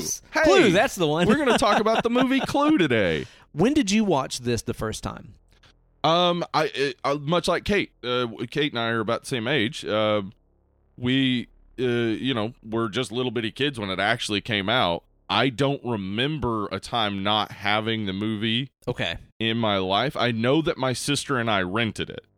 All right. Like, I know that we rented it, and we rented it because of the board game Clue, because we had been playing Clue, and we saw that there was a movie, and kid logic was, this will be like the game, or like the game we've played that we like. Yeah. Uh-huh. And, of course, it's nothing like that, but it has all the elements, but then it's goddamn hilarious. Like, I know as a kid I recognized Madeline Kahn, because I had seen, like, Young Frankenstein and Blazing Saddles and stuff like that before. So I was probably, like 6 or so, 7 whenever I saw it. Mm-hmm. But like I knew I recognized a couple of people. Oh, and also, yeah, Doc Brown, because I had seen Back to the Future. Right, yeah. So I recognized a couple of people, but I remember just as a kid thinking it was so funny. Like, just, I didn't get a lot of the jokes, obviously. Like, watching it now, like, as an adult, you can tell, like, there's jokes in here that kids don't understand. That's what I was wondering about. Yeah, it's like, but between you and Kate both, where it's like, when you were little kids, were you catching all this, like, insanely fast-paced wordplay and stuff going on? And the stuff about, like, the House Un-American Activities Committee, and, like, the through line of, like, communism and socialism, and, like, the Mr. Green being gay. Like, none of those things really hit, but the tone of it just, I don't know why it hit perfectly in my kid brain, where it was just like, I know this is all supposed to be funny, and I want to understand it. And then also, there was, as I've said, Clue was like a sexual awakening film for me, where it was like, I get that. Yvette, Miss Scarlet, and Miss White, and the singing telegram girl, like, all of them, just like, damn, just my brain being like, I like women. Like, this, girl's good. I get it. Yeah. Yeah. So yeah, I don't remember exactly when it happened, but we rented that movie so many times after that. Like, it was a regular, like, if we couldn't figure out what to rent, that's what we would rent. Where would you rent it from? The Video West in Morristown. All right. Yeah. I was hoping for that. Very good call. Yeah. Video West was great, man. I loved that place. I remember they got Mortal Kombat before the video store in Jefferson City got Mortal Kombat. And I rented it like the first day it was out, and I was playing it, and I went to school the next day, and I said that I had played it last night, and I won't mention his name because he's semi-famous, but he told me I was a damn liar, because he said, I'm the first name on the list when it comes into the video store. And I was like, not Video West in Morristown, bitch. Not now, you're not, bitch. I say semi-famous. He's been on a show, is what I'll say. He's been on a show. Okay. He's been on a show about talent. Interesting. Mm-hmm. And America having it. Do the Clue work yourself right there, huh? There you go. Uh-huh. There you go. Figure out who that is. And dude, like, I was just wondering if somebody walked up to you in the hallway going, "Are you a god?" Because you played Mortal Kombat before everybody else. I had beaten it too, because, like, I impossible. Played it. First night, no way. Oh, absolutely possible. If you played the SNES version, you know that to beat Goro, all you have to do is backflip into the corner and just keep kicking, and he just keeps coming at you. It's stupid. Yeah, okay. Yeah, the AI on that was kind of fun. But yeah, Shang Tsung was tough. Yeah. But I beat it the first night with Johnny Cage. Again, you can see why that person maybe called me a damn liar. But you damn liar. I'm with him. You know what? 2 against 1. I'm with him here. I deserve this. Whoever this mystery man may be. Uh-huh. I side with him. Yeah, and this movie, dude, is kind of a spoof on all things mystery movie, and I feel like I should know more about that genre. Like, it seems like if you're watching fucking Scary Movie, you should know stuff about horror movies. Oh, yeah. But, I mean, that's the thing, is that this is a spoof overall of mystery movies, but not of any particular mystery movies. It's not, like, overly specific. Exactly. Right. So there's no, like, it's not like Scary Movie, whereas, the first Scary Movie is just Scream and I Know What You Did Last Summer mashed together. Like, there are several scenes that are just straight out of those movies, but just slightly tweaked. Like the scene where he's like screaming from I Know What You Did Last Summer, where he's like screaming at what's her name? Jennifer Love Hewitt. Oh, like, yeah. In Scary Movie, it's the exact same thing, except he's like eventually just punching Anna Faris. Like, there's not much change there. But in this, it really is just the tropes of a mystery movie, not any particular mystery movie. Well, what I was kind of thinking of is I was like, man, I really wish that I knew more about mystery movies and stories so I could appreciate some of the things that it's, spoofing in this. But then it also got me kind of thinking about other things that are similar where, like, my entire life I've loved Airplane. Like, Airplane, I think, is one of the funniest movies ever fucking made. Yeah. But that was also spoofing a lot of these movies that were happening in that time period. Particularly the movie Airport, which was a big blockbuster that nobody talks about anymore because it really wasn't that good. Yeah, and like I know nothing about any of those movies that it's kind of making fun of, but at the same time, you don't need to because it's just standalone fucking funny. Yeah, and it is a similar type of humor in that, like, that Mel Brooks, the Airplane guys, I forget their names, they used a lot of like wordplay and like fast talking and stuff and like quick momentum, like comedies that don't lose momentum. Yeah. And this is very much that. Oh, yeah. So even though I don't really feel like I'm getting a lot of the tropes that they're making fun of, it doesn't feel like it's like excluding me as a watcher, Yeah. Yeah. Now, the writer-director of this is a cat that I just learned today went on to make one of the fucking best movies ever, My Cousin Vinny. I had no idea about, like, the production going on with this flick. Yeah, and this is his first feature-length film. He had been a television person before this. So this is his first time directing. Wait, like the TV people from Poltergeist? Yep, he was a person from the television. He's one of the TV people. Yeah, he was pulled out by Zelda Rubinstein and fucking made this movie. Yeah.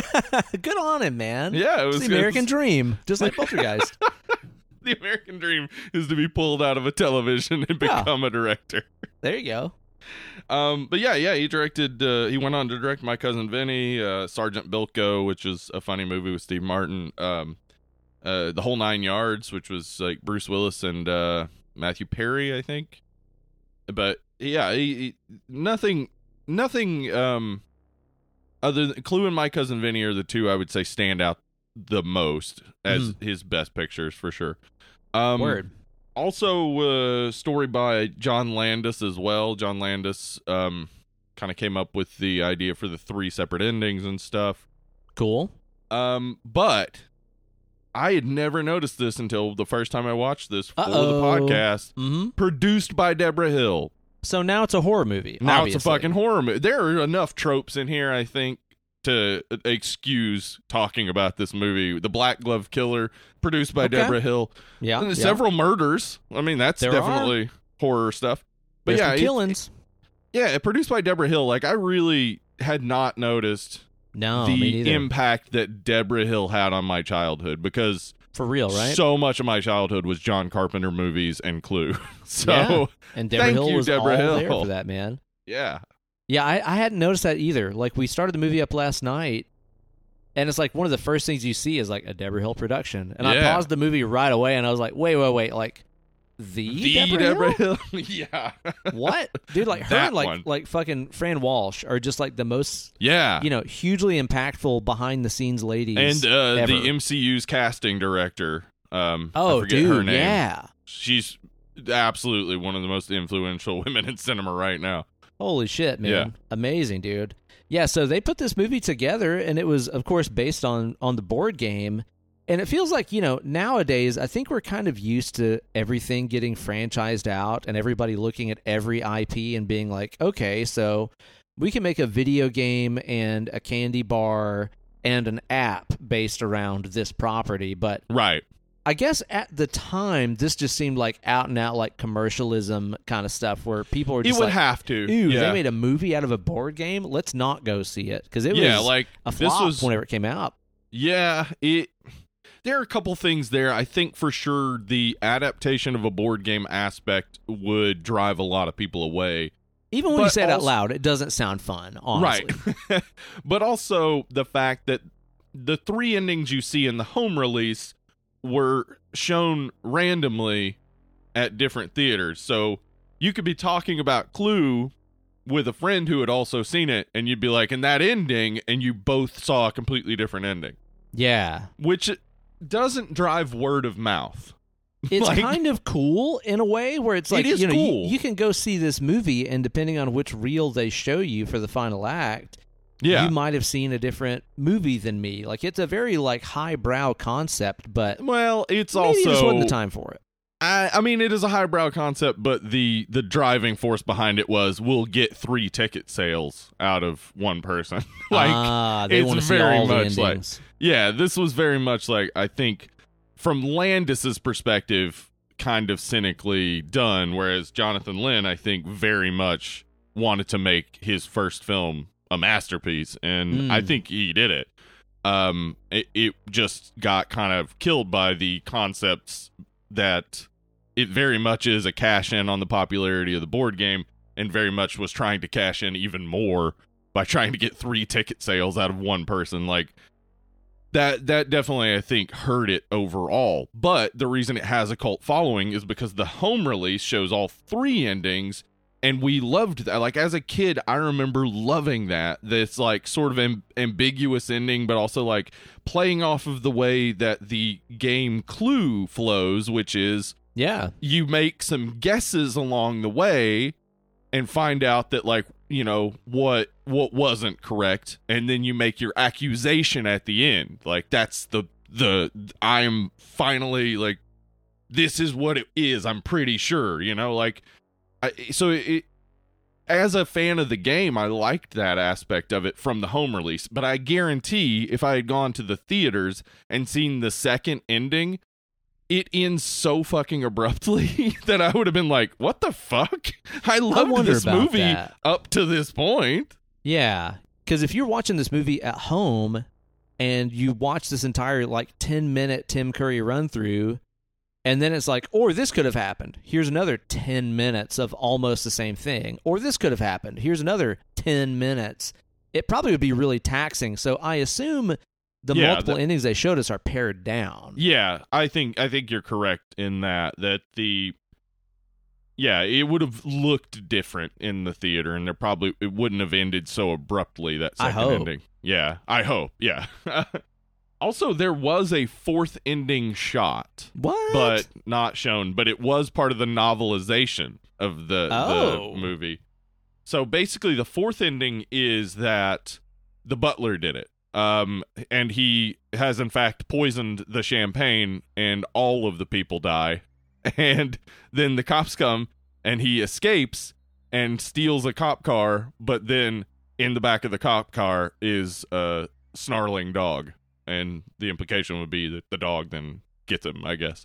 And they cut it because it's too dark. It's way too dark. Whoa. It just wasn't as funny. So, holy shit! Yeah, they really went with it, I think. Like, and that's cool. Like, to actually, like, because what they did with the movie is, you know, they integrated parts of the game, but they made it a standalone thing, and I liked that a lot. And nobody's been able to do that again.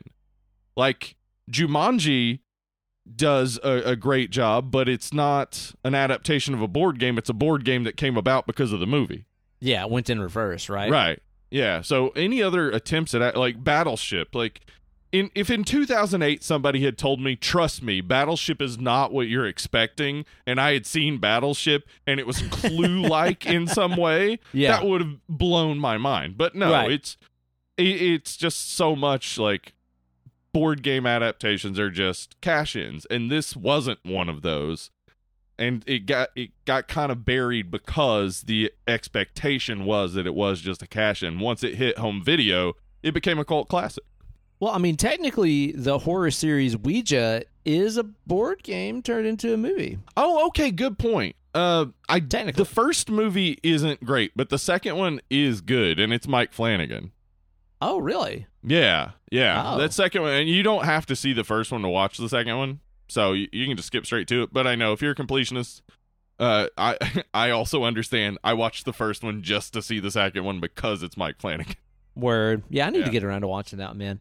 And I heard that, what was that fucking Rock'em Sock'em Robots movie they made with, like, with Hugh Jackman in it? Hugh Jackman, right? I heard that was actually Real good. Steel. Real Steel. That's it, man. I never did see it because it's a Rock'em Sock'em Robots. It's a Rock'em Sock'em Robots movie. Let's be honest here. A game that's just mashing 2 buttons until a head pops off. Like, how Sounds do you like turn that into a movie? Hi-yo. Hey.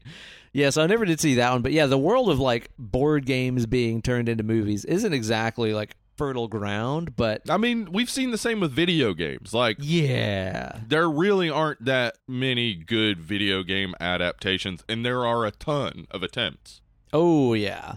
But you know, something that helps this movie out in being a successful adaptation is, of course, that the cast is damn ridiculous. Let's go through this cast. Good. Okay, and just fucking talk about all these people because it's insane. We got, and I'm going to go alphabetically as the cast list does. We got Eileen Brennan, Miss Peacock. Yeah, fucking hilarious, amazing.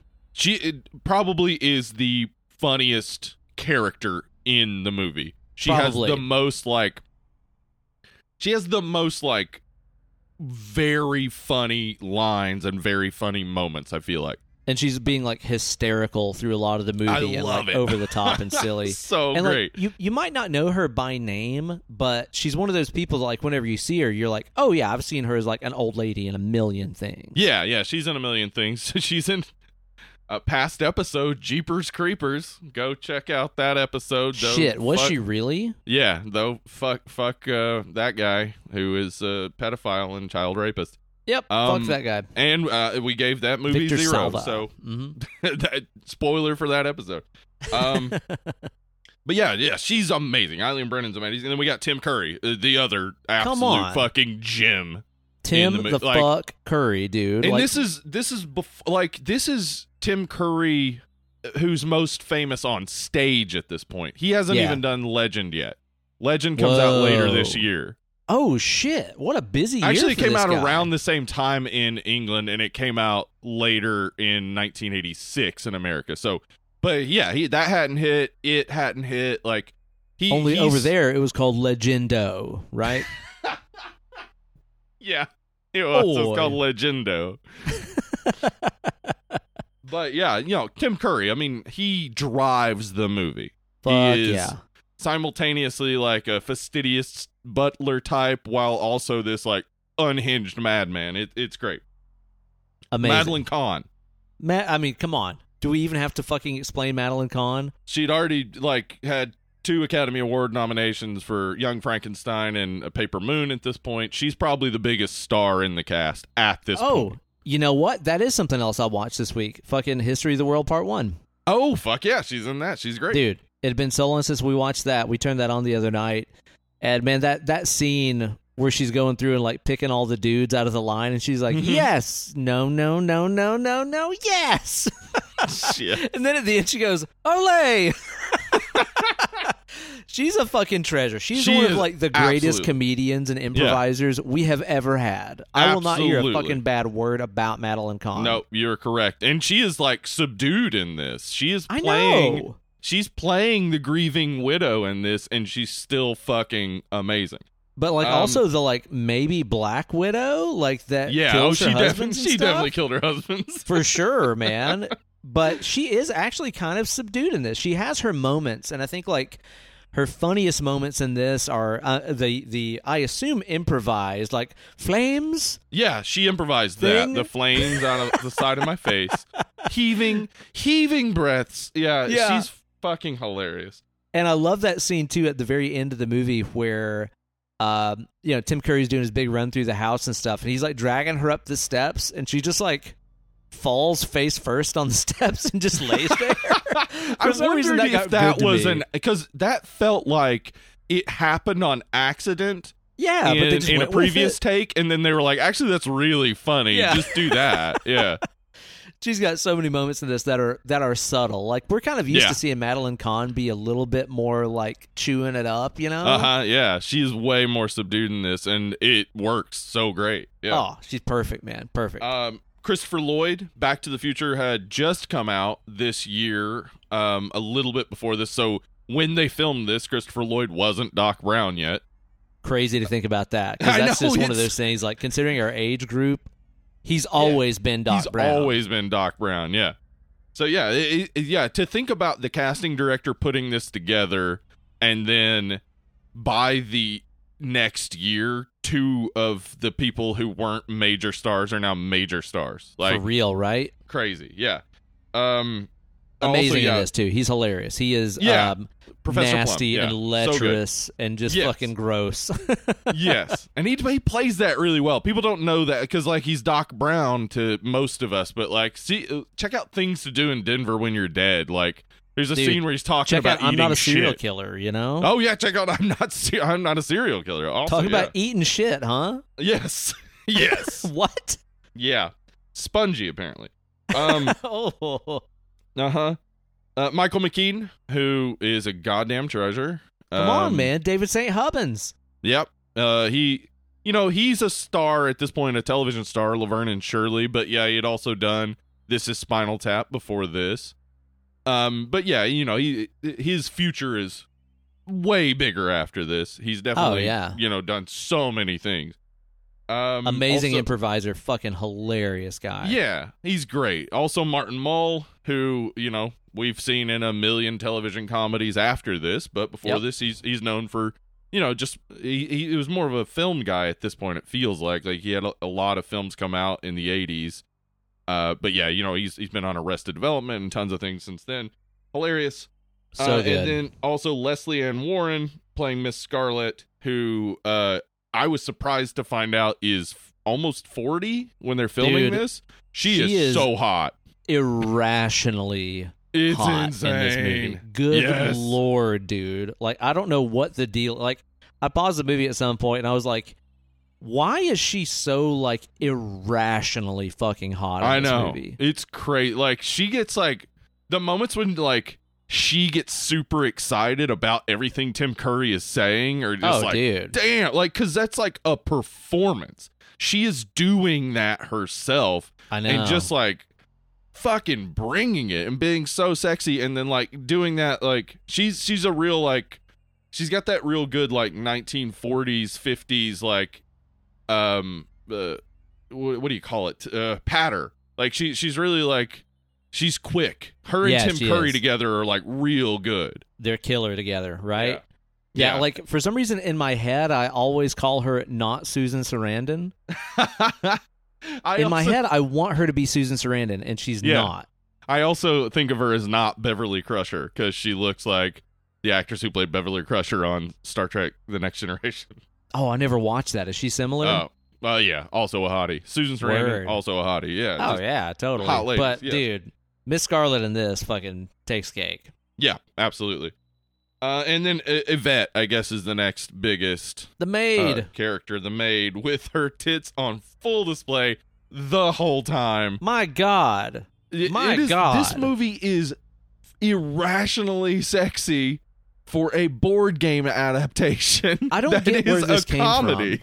And I always forget about it until we start watching it, and I was like, oh yeah, this movie is like fucking horny as fuck. It's just a fucking thirsty ass movie. Yeah, exactly. It is so horny, and I love it for that. It was go back to our Mummy episode. It was one of my sexual awakening movies.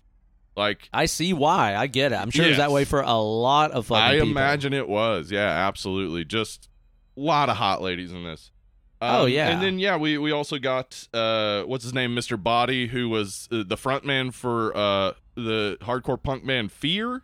Yeah, what the fuck? I had to do some research because I was like, what is this guy from exactly? Because he's weird and like really sleazy and sinister looking. And I looked it up and it was like, oh yeah, from the fucking hardcore band Fear. And I was like, what?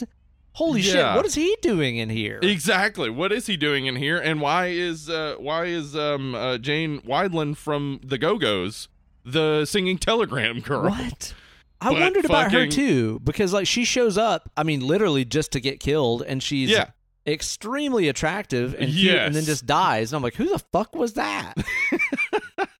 It is like a real strange moment where it's like, this person shows up, gets killed, then they show her face, and you're like, whoa, she's way cute. Adorable. Wait, what was that?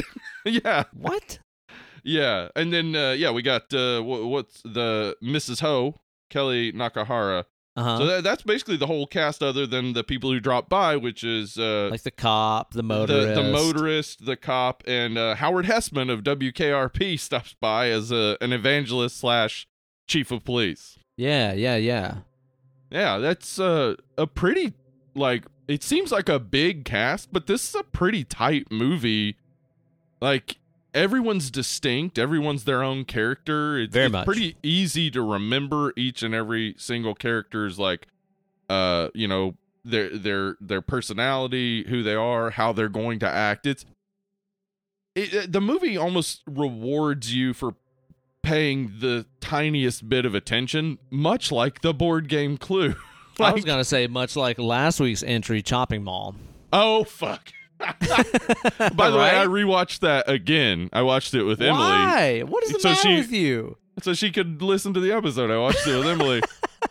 It's even worse than I remembered. Like, man, you're wrong, dude. Dr. Carrington. Okay, so Angus, the Phantasm guy, Dr. Carrington. Yeah. He appears, he's one of the people, he's the only person who asks a question in the presentation at the beginning. No shit. And he's only shown in a long shot. You don't even, like, see, he's kind of, like, obscured. What? Yeah. That's so stupid. I know. I agree. What a waste of perfectly good Angus. Yeah. Boy, he could have just said that, and that would have been it. The presentation's about to begin. Boy. Yeah. That'd have been better. Yep, I agree. So, yeah. The cast in this just fucking brings it, dude. And you're right. It's like, it's all this tight-ass cast of really discernible, distinct characters, and it's all in one location. It's all taking place in this mansion. Which is a set. The sets are beautiful in this, man. Beautiful set, yeah. Like, I was really constantly trying to be like, is this a real house or are these sets? Because it does seem like a living, breathing, real environment. Yeah, well, obviously we got the exterior there that actually looks smaller than the interior house, obviously. Because the interior seems gigantic. But yeah, the interior is actually it's redesigned sets from what is it called? Dallas? Was it Dallas? It was one of those, like, 80s soap operas. Really? Yeah, but I never watched any of that shit. No, I mean, Dynasty. It's from Dynasty. But yeah, it's gorgeous, and, like, the whole time watching it, like, I remember as a kid, this was like the set off of, I want secret passages and secret rooms in my house. Oh, fuck yeah. Of course I do. Yeah. Like, watching this as a kid was just like, oh, I want that so bad. And knowing that that's never going to happen, probably, but still, watching it again, just paying attention to the house itself, the design of the set is gorgeous. Like, they really went all out on it. Oh, yeah, completely, man. You got all these, like, really beautiful, like, carved mantelpieces and all this gorgeous furniture and all this shit. Great like, floors. It really just does seem awesome. Real, you know? Yeah. Mm-hmm. And you get to know, like, a good layout of the house and stuff too by the end of the movie. Like, there's so much running between room to room and referring to the rooms as like, oh, let's go to the study, let's go to the dining room. Like, it's, again, very much like the board game in that way, where you get a good layout of the map of the place. And the board game has the secret passages and stuff. And, like, the fact that they were true to the board game, like, the fact that Jonathan Lynn was like, I'm going to make a great comedy, but I'm still going to, like, accomplish the assignment of making an adaptation of the board game. That's awesome. Yeah, totally, man. And it's interesting, too, whenever you look at that adaptation of the board game, where you find out that these characters are all in this mess, in this situation, because they're all being blackmailed, because they're all, like, kind of shitty people for one reason or another. Except for Mr. Green, who is just gay. That's the thing, is, like, for the time period. In the 50s would mean he would not only lose his job, but probably be blacklisted entirely. Sure. Because of the House Un-American Activities Committee, which is a like running background theme throughout the movie. Like, we see set in 54. Yeah, we see Senator McCarthy on the TV, like in the kitchen that the cook is watching. They mention McCarthy, they mention Hoover, they mention the House Un-American Activities Committee, they mention like being blacklisted because of being gay, being blacklisted because of being a socialist. Yeah. Communism is a red herring is in every one of the 3 endings. Like, oh yeah. So that's all in the background because it's really capturing the 50s feel, which again, Jonathan Lynn did not have to do this. He did not have to go this hard on a board game adaptation, but he did. Found a way to make it work. It doesn't seem like shoehorned in there. Like, it doesn't seem like you'd be like, oh man, Professor Plum would never have done that. Whatever. Right. Like, it somehow is functional and makes sense and it works. Yeah, exactly. So like, I like that. I like that. Yeah, everybody is kind of, seriously, Mr. Green is the best person, and Michael McKean plays it that way. Like, he plays him as like in over his head because he's just gay. He's not doing anything That's all he's wrong. Got to hide. No. like he is wrong for the time, but he's not wrong in any way. These people are bad people. Miss Scarlet's generally a pretty good person who's just using her position to get a little bit of power. She's probably the second least worst. Everybody else is pretty much just bad. Yeah, pretty much. And I love how like Michael McKean's innocence of the entire thing is so summed up whenever he shows up to the house and like Tim Curry's out there with the dogs and he like yells at the dogs to sit and he just like sits down on that bench immediately. Yeah.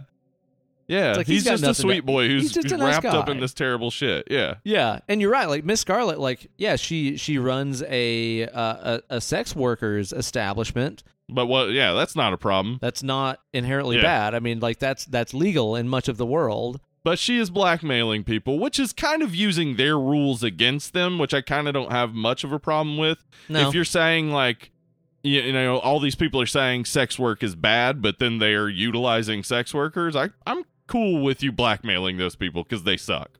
Yeah, sure. Well, especially all these like DC politicians and stuff that are keeping it illegal but taking advantage of it. Fuck you anyway. Exactly. So I'm on the side of Mr. Green and Miss Scarlet, but yeah, everybody else. I know. Like, I guess technically, Wadsworth didn't do anything wrong. He was just trying to cover up for his wife. Who would have been blacklisted because she associated with socialists. Mm-hmm. That was basically it. Though in one of the endings, he is in fact bad. So that's where I'm a little iffy on Wadsworth. But and there's no like redeeming quality for Colonel Mustard, Miss Peacock, Miss White. Miss White she's a murderer. Miss Peacock is. I was gonna say meanwhile, Miss White like not only killed her husband but also like decapitated him and cut his dick off. Yeah. Yeah. Whoa. She's not very a serial nice. Killer. Like, holy shit, dude. She is stone cold. Yeah. Miss Peacock, utilizing her politician husband's advantages and basically swaying his vote for money. What do you got? Professor Plum, who's just honestly, he's not too bad if he had, like, in modern day, if Professor Plum were open with all of his partners, basically he would be fine. But he's a cheater. That's the thing about him. He cheats a lot. Has sex with a lot of women outside of his relationship. Colonel Mustard, working on the bomb. Like, he's working. He fucking sucks. He's working to kill a lot of people. A whole lot. Yeah. And who else we got? Mr. Body. Mr. Body, we don't really know if he was actually scummy or not, because one of the endings tells us that he was actually Wadsworth's butler, so he probably was just being blackmailed to do all that. Mm-hmm. Yeah. And Mrs. Ho did nothing wrong except for serve monkeys' brains. I mean, hey, what did those monkeys do to them anyway? Exactly. Right? Yeah, don't eat primates, please. No, please don't, man. Yeah. Dude, Christopher Lloyd in this is grabby as fuck. Like, he is the fucking horniest you know what? character. That's true. He is a fucking sex pest. Like, he is absolutely. I forgot that he is like, because like, if it's just cheating, it's like, well, that's not the worst thing. It sucks. You're a shitty person. Yeah. But yeah, he is just grabby with Miss Scarlet and like Yvette. Oh, and he also, like, well, isn't he the one sitting next to Mr. Green when they say that Mr. Green's gay, and when he sits back down, he, like, gets up and walks off? Yeah, like, he's and that's totally, not presented totally as, like, it's not presented as, like, he's funny. Because Mr. Green, like, responds kind of deflated. I think that is to show he's a bad person. That's what I was thinking, too. Like, I was really watching this with a keen eye to be like, is this one of those fucking 80s movies where, like you were talking about Ski School or whatever last week, where you're like, the joke is gay people. Ooh. Right.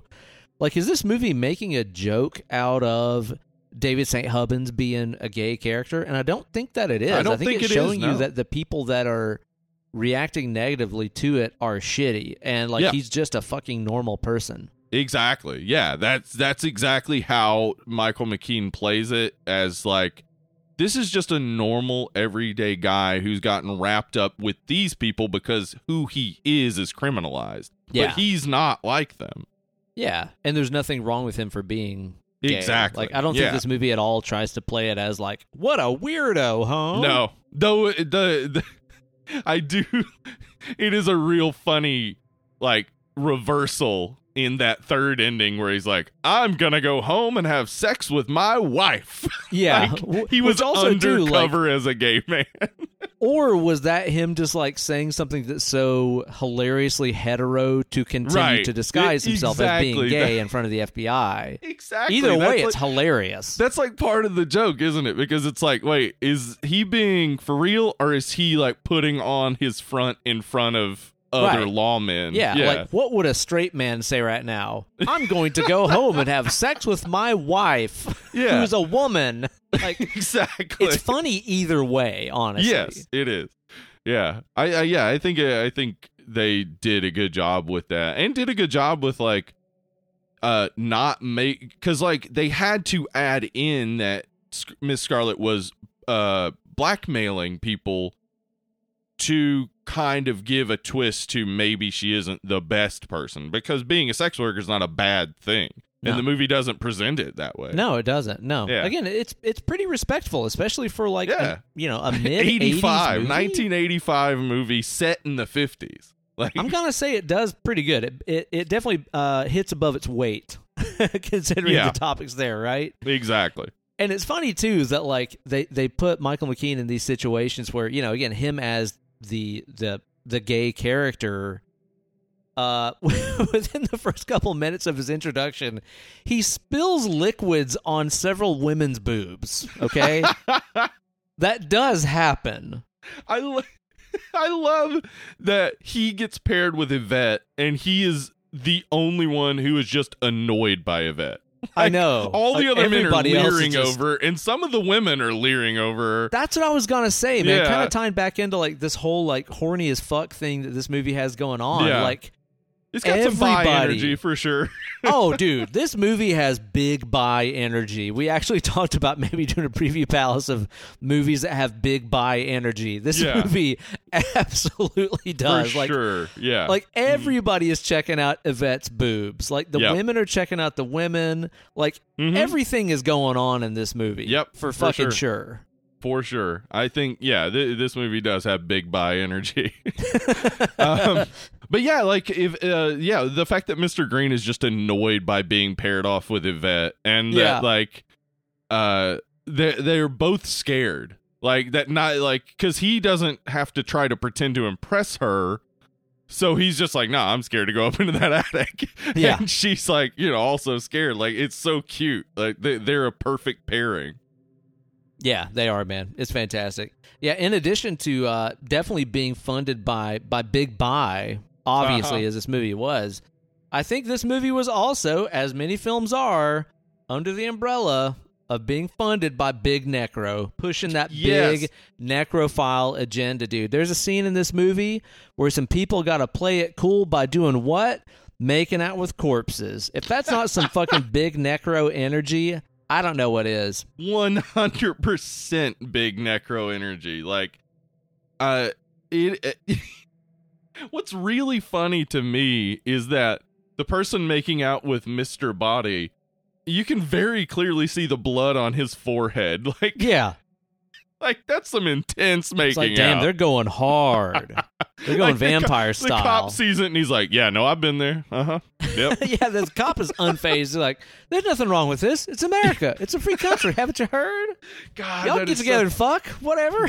The thing, like, we shouldn't fall into the territory of trying to break down the comedy because that just makes things way not unfunny. Funny, yeah. Yeah, but, like, just the way that, like, it has, and this is probably too big to say, but it has Shakespearean qualities, the script. Huh. Like, a lot of wordplay, a lot of misunderstandings, like, a lot of just, like, a lot of things that Shakespeare really relied on for his comedy. And like, has been relied on by playwrights forever. He wasn't the only one. So it kind of has that play-like quality to it that I really like. And in fact, there was this many could moments be, in this, where I was saying this could be a play. Yeah, I was gonna say I don't know if it has been. Maybe it has been adapted to the stage, but adapted. But if it hasn't, it could be. And then this honestly could be a musical. Like, I could see this being a real fun musical. With music by ABBA, of course. Well, actually, the music in this is by Mel Brooks' guy, John Morris. So, frequently collaborated with Mel Brooks. History of the World Part 1, he did that. I think Young Frankenstein, like Spaceballs after this. So, damn. Yeah, he knows his comedy, and he knows, it's obvious in watching this, he knows when to be there. Like, the music is never overbearing, but it really comes into play in that, like, retelling of events with, the running back and forth and the musical stings throughout that, really emphasizing the comedy. Oh, yeah. Which, again, that's a real, like, mystery tale spoof, is, like, the entire recounting of, like, yes, it all began when this happened, and when you were here, we were here. Like, that's such a pivotal point in all these mysteries and everything. Yeah, you can still see that in, like, Knives Out, or, those adaptations of Agatha Christie by, what's his name, who played Frankenstein?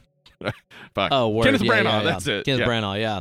Yeah, it's very much like an element to those, and the soundtrack does just kind of elevate those moments. It really, I'll put it this way, it reads the room very well. Like, early on in the movie, whenever we have these parts where, like, people are driving up to this big scary mansion, and, like, even when Christopher Lloyd's car dies, and she's like, what happened? He's like, it's frightened.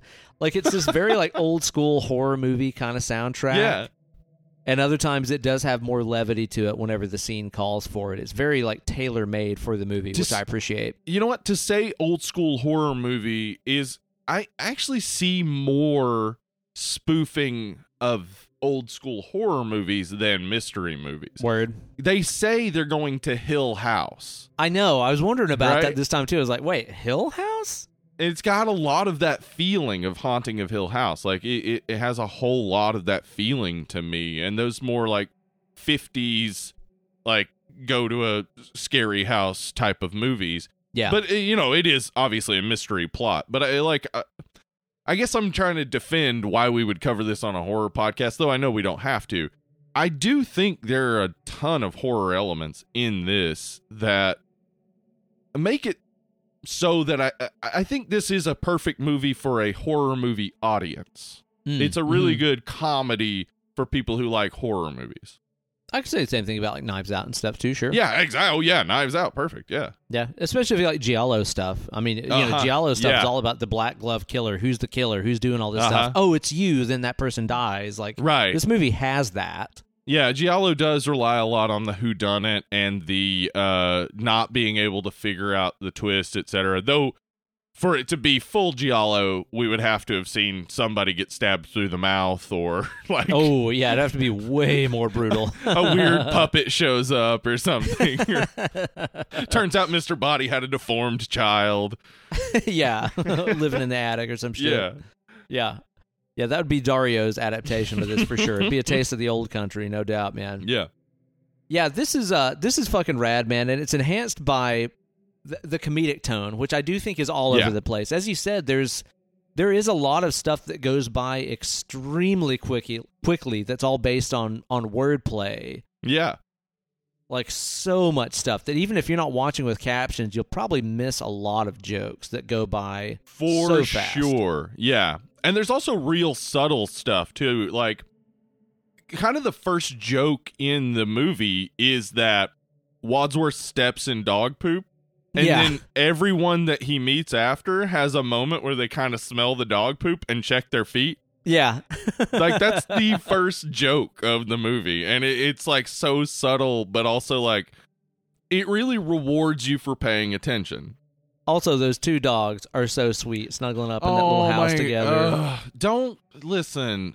No outside dogs, please. They want us, man. They want to live with the family. Don't make them stay outside on a fucking chain. I know. It bummed me out to think like, oh, yeah, that is how a lot of people kept their dogs. I know, and still do some people. People, yeah. Thankfully, I think less than we have in our lifetimes, but still. Yeah.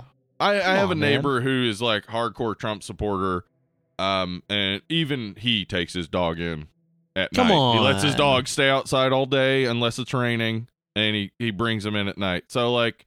Even people who want to overtake the fucking Capitol building are like, yeah, but bring the dog in. Yeah, for serious. Have a fucking heart, if guys. If you're keeping your dog outside, bring doggy in, please. Yeah, come on, man. Yeah, but there is a lot of, like, really subtle humor in this that just whizzes by. And it's because, like, a lot of the dialogue is really fast-paced, where it doesn't give you that moment to sit there and laugh about a joke that went by because the dialogue is continually moving forward. Yeah. It is, again, very theatrical, very play-like in that way.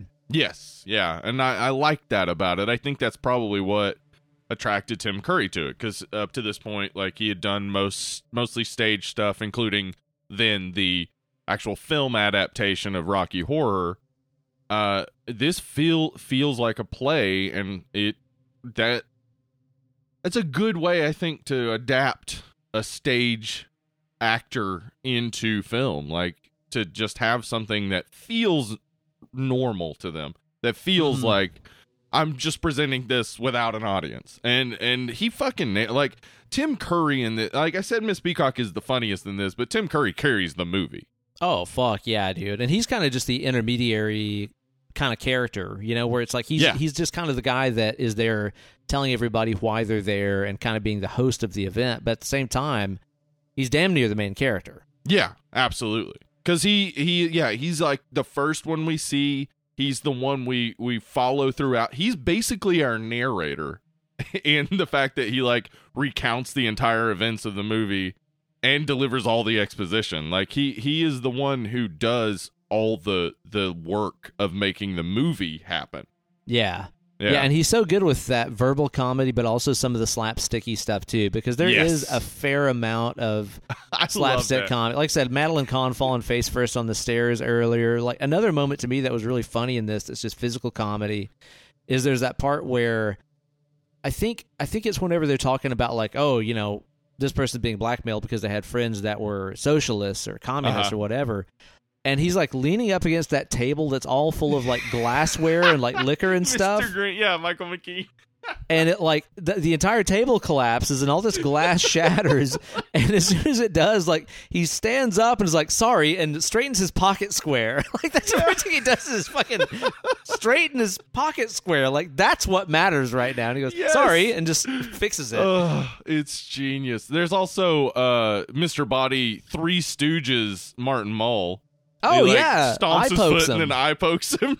So silly. Just fucking out of nowhere.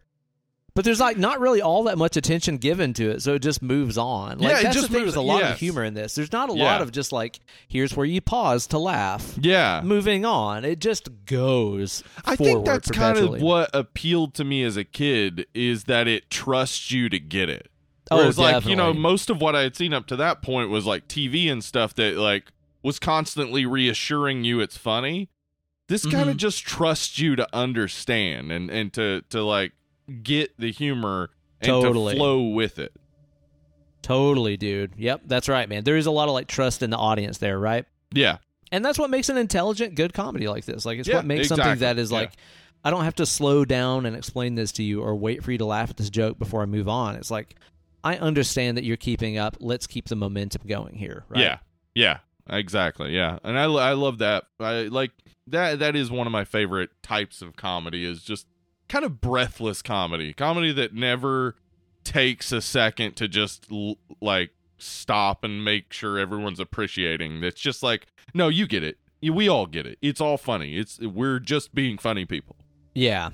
I think some of the costuming choices in this are interesting too. I mean, I think the most overt, costume that's referring to the character name is like Miss Peacock, where she does have this kind of feathery hat. Miss Scarlet and Miss White both wear the opposite color. Wheel opposite, right? Yeah. That's an interesting choice. She is in a way a Scarlet Woman, being someone who is part of the oldest profession, right? Yeah, but not really in color. But also, the cars that they arrive in are the color of their game pieces. No shit. Yeah. That's subtle as fuck. I didn't notice that. Again, Jonathan Lynn did not have to go out of his way to turn his comedy into also, this is very much about the board game. He didn't have to do that. But that's great. I just love that someone, like, saw the assignment was board game adaptation, probably immediately was deflated and like, wait, what? And then was like, you know what? I'm going to make the fucking best out of this. This is my debut. I'm going to make sure people know that I can do this. So I'm still going to integrate the board game. I'm going to make sure it's there, but I'm making a comedy. This is like the movie version of Disney telling like Phil Collins, like, hey, we got a cartoon about a monkey man swinging on vines. Yes. And he's like, you'll be in my Oh, my God. Like, man, you're going hard on this. Went hard on Tarzan. Jeez, dude. Yeah, going way above and beyond, man. Yeah, that's cool attention to detail. And, of course, we've also got all the references to the game and the weapons and stuff, the wrench, the rope, yada, yada. That's all just kind of fun stuff.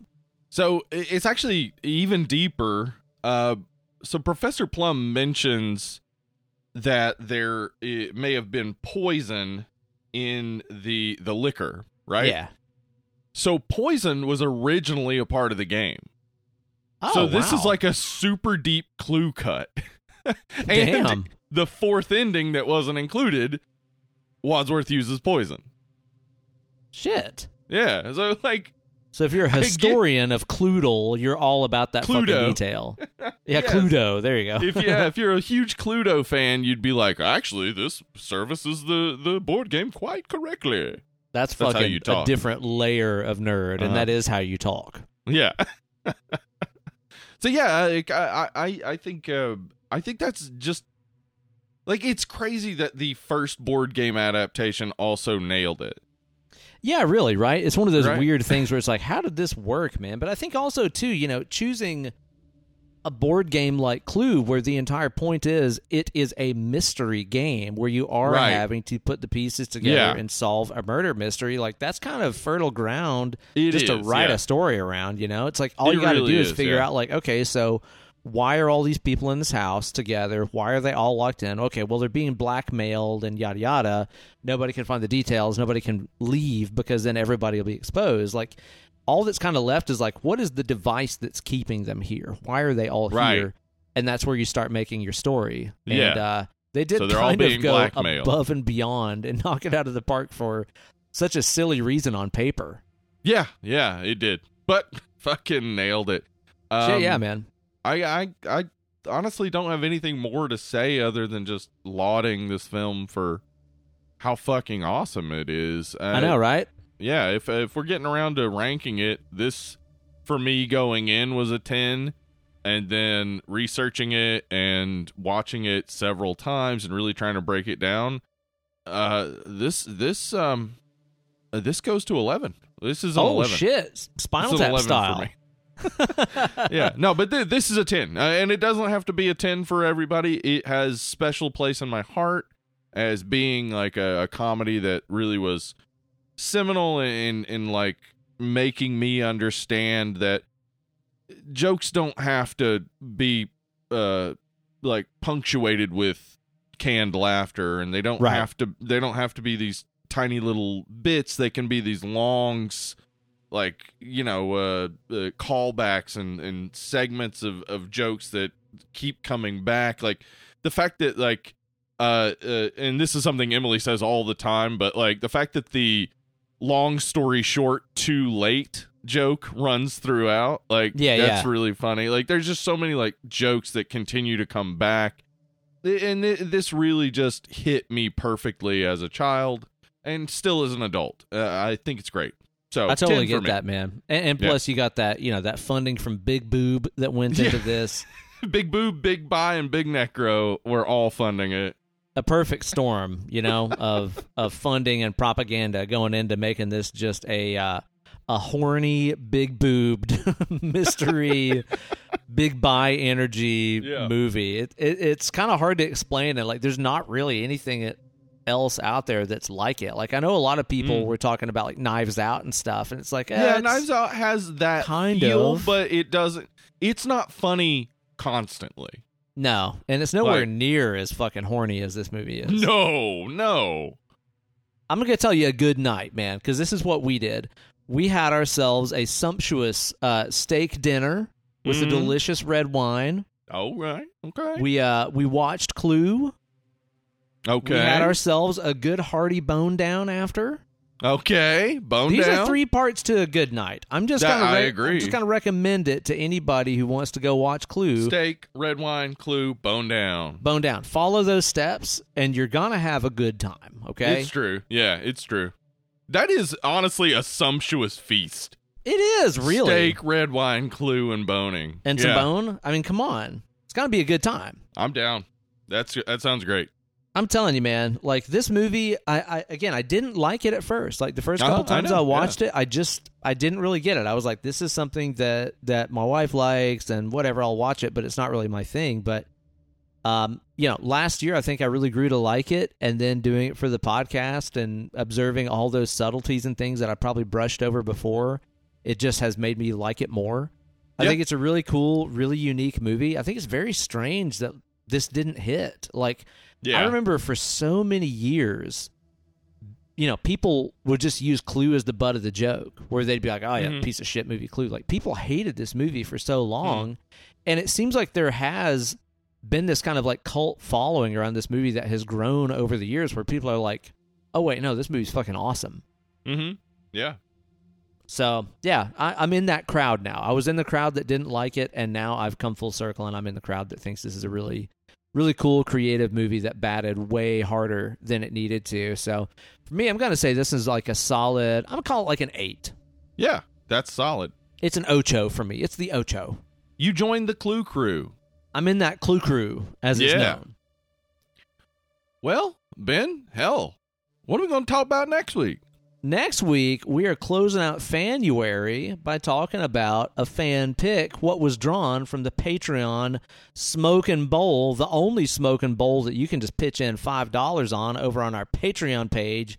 Submit a movie of your choosing, and then maybe we draw it and we do it next month. We always do the last week of the month for Patreon drawings, and it could be your movie next month. Steve, where should they go and sign up to that Patreon page? I'd head on over to patreon.com/deadandlovely and become a $5 patron. You can throw a movie into the Smokin' Bowl. We'll draw from that bowl, and then we'll talk about that movie. That's just how that works. That's how it works. Also, if you become a patron on any level, you get access to our Patreon exclusive episodes. And, hey, just head on over there. Give us some moolah, and we'll do the thing. That's right, man.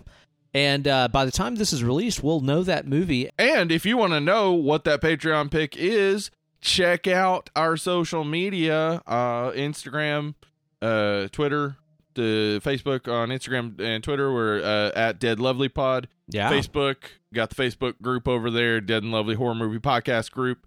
Head over there. Friday, I will post the Patreon pick video. You'll get to see me in real time pulling a little slip of paper out of the Smokin' Bowl. Look out. And then find out exactly which movie we're covering next week. I can't wait to tune in and find out what movie we are covering next week. So I will tune into that on our social media accounts and find out what we are covering next week. Did that sound enthusiastic? Was that good? Yeah. You do I need to do it again? No, that was great. You were way into it. I tried. But you guys have good taste, so we'll see if that streak continues. No, man. I'm telling you what, these Patreon picks have been literally just bangers. even ones we didn't like Feast. That was a great episode. Like, still fun to talk about. It was real fun to talk about. We didn't like Feast, but like I went and watched that like the Bravo show or whatever that was about the making of it. Oh, and stuff. yeah. That was fun. So like, yeah. And please. somebody suggested Lake Mungo, which has pretty much ruined my life. Man, pretty much destroyed you. Yeah. I made a post like last week about how there's that one morning where I woke up too early and I went back to sleep and I started having dreams about Lake Mungo, and I woke up and I was like, I'm getting the fuck out of bed now. Like, that literally happened. I can't even fucking think about that movie without getting fucking weirded out, That's man. awesome. So, so they're either fun or life ruining. So thanks. So thanks for that. All for $5. Yeah, $5 you can ruin Ben Eller's life. How about that? Cool, great, guys. Cool for my enemies. Thank you. So yeah, tune in next time. We'll be talking about that one. Hope everybody out there is doing super well and living your life like a fucking fancy horse. Yes, brought that one back. Bringing it back, man. Call back. Be sure to wash your hands. And your ass. Yeah. All right. Tune in next week for the newest installment of Dead and Lovely. I've been Uncle Ben. Hollywood Steve. You guys have been lovely. We'll talk to you guys next time. Bye. Bye.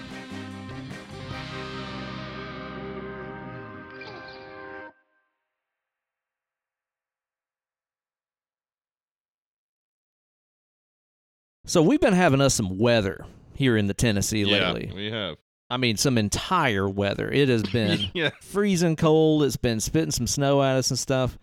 And the other day before all this started, WBIR Weather, which is like our local weather service here, they put out a tweet, and I just wanted to respond back to it and be like, this is what I think to myself before I go to bed every night. Their tweet said, tomorrow will be a mess with everything likely.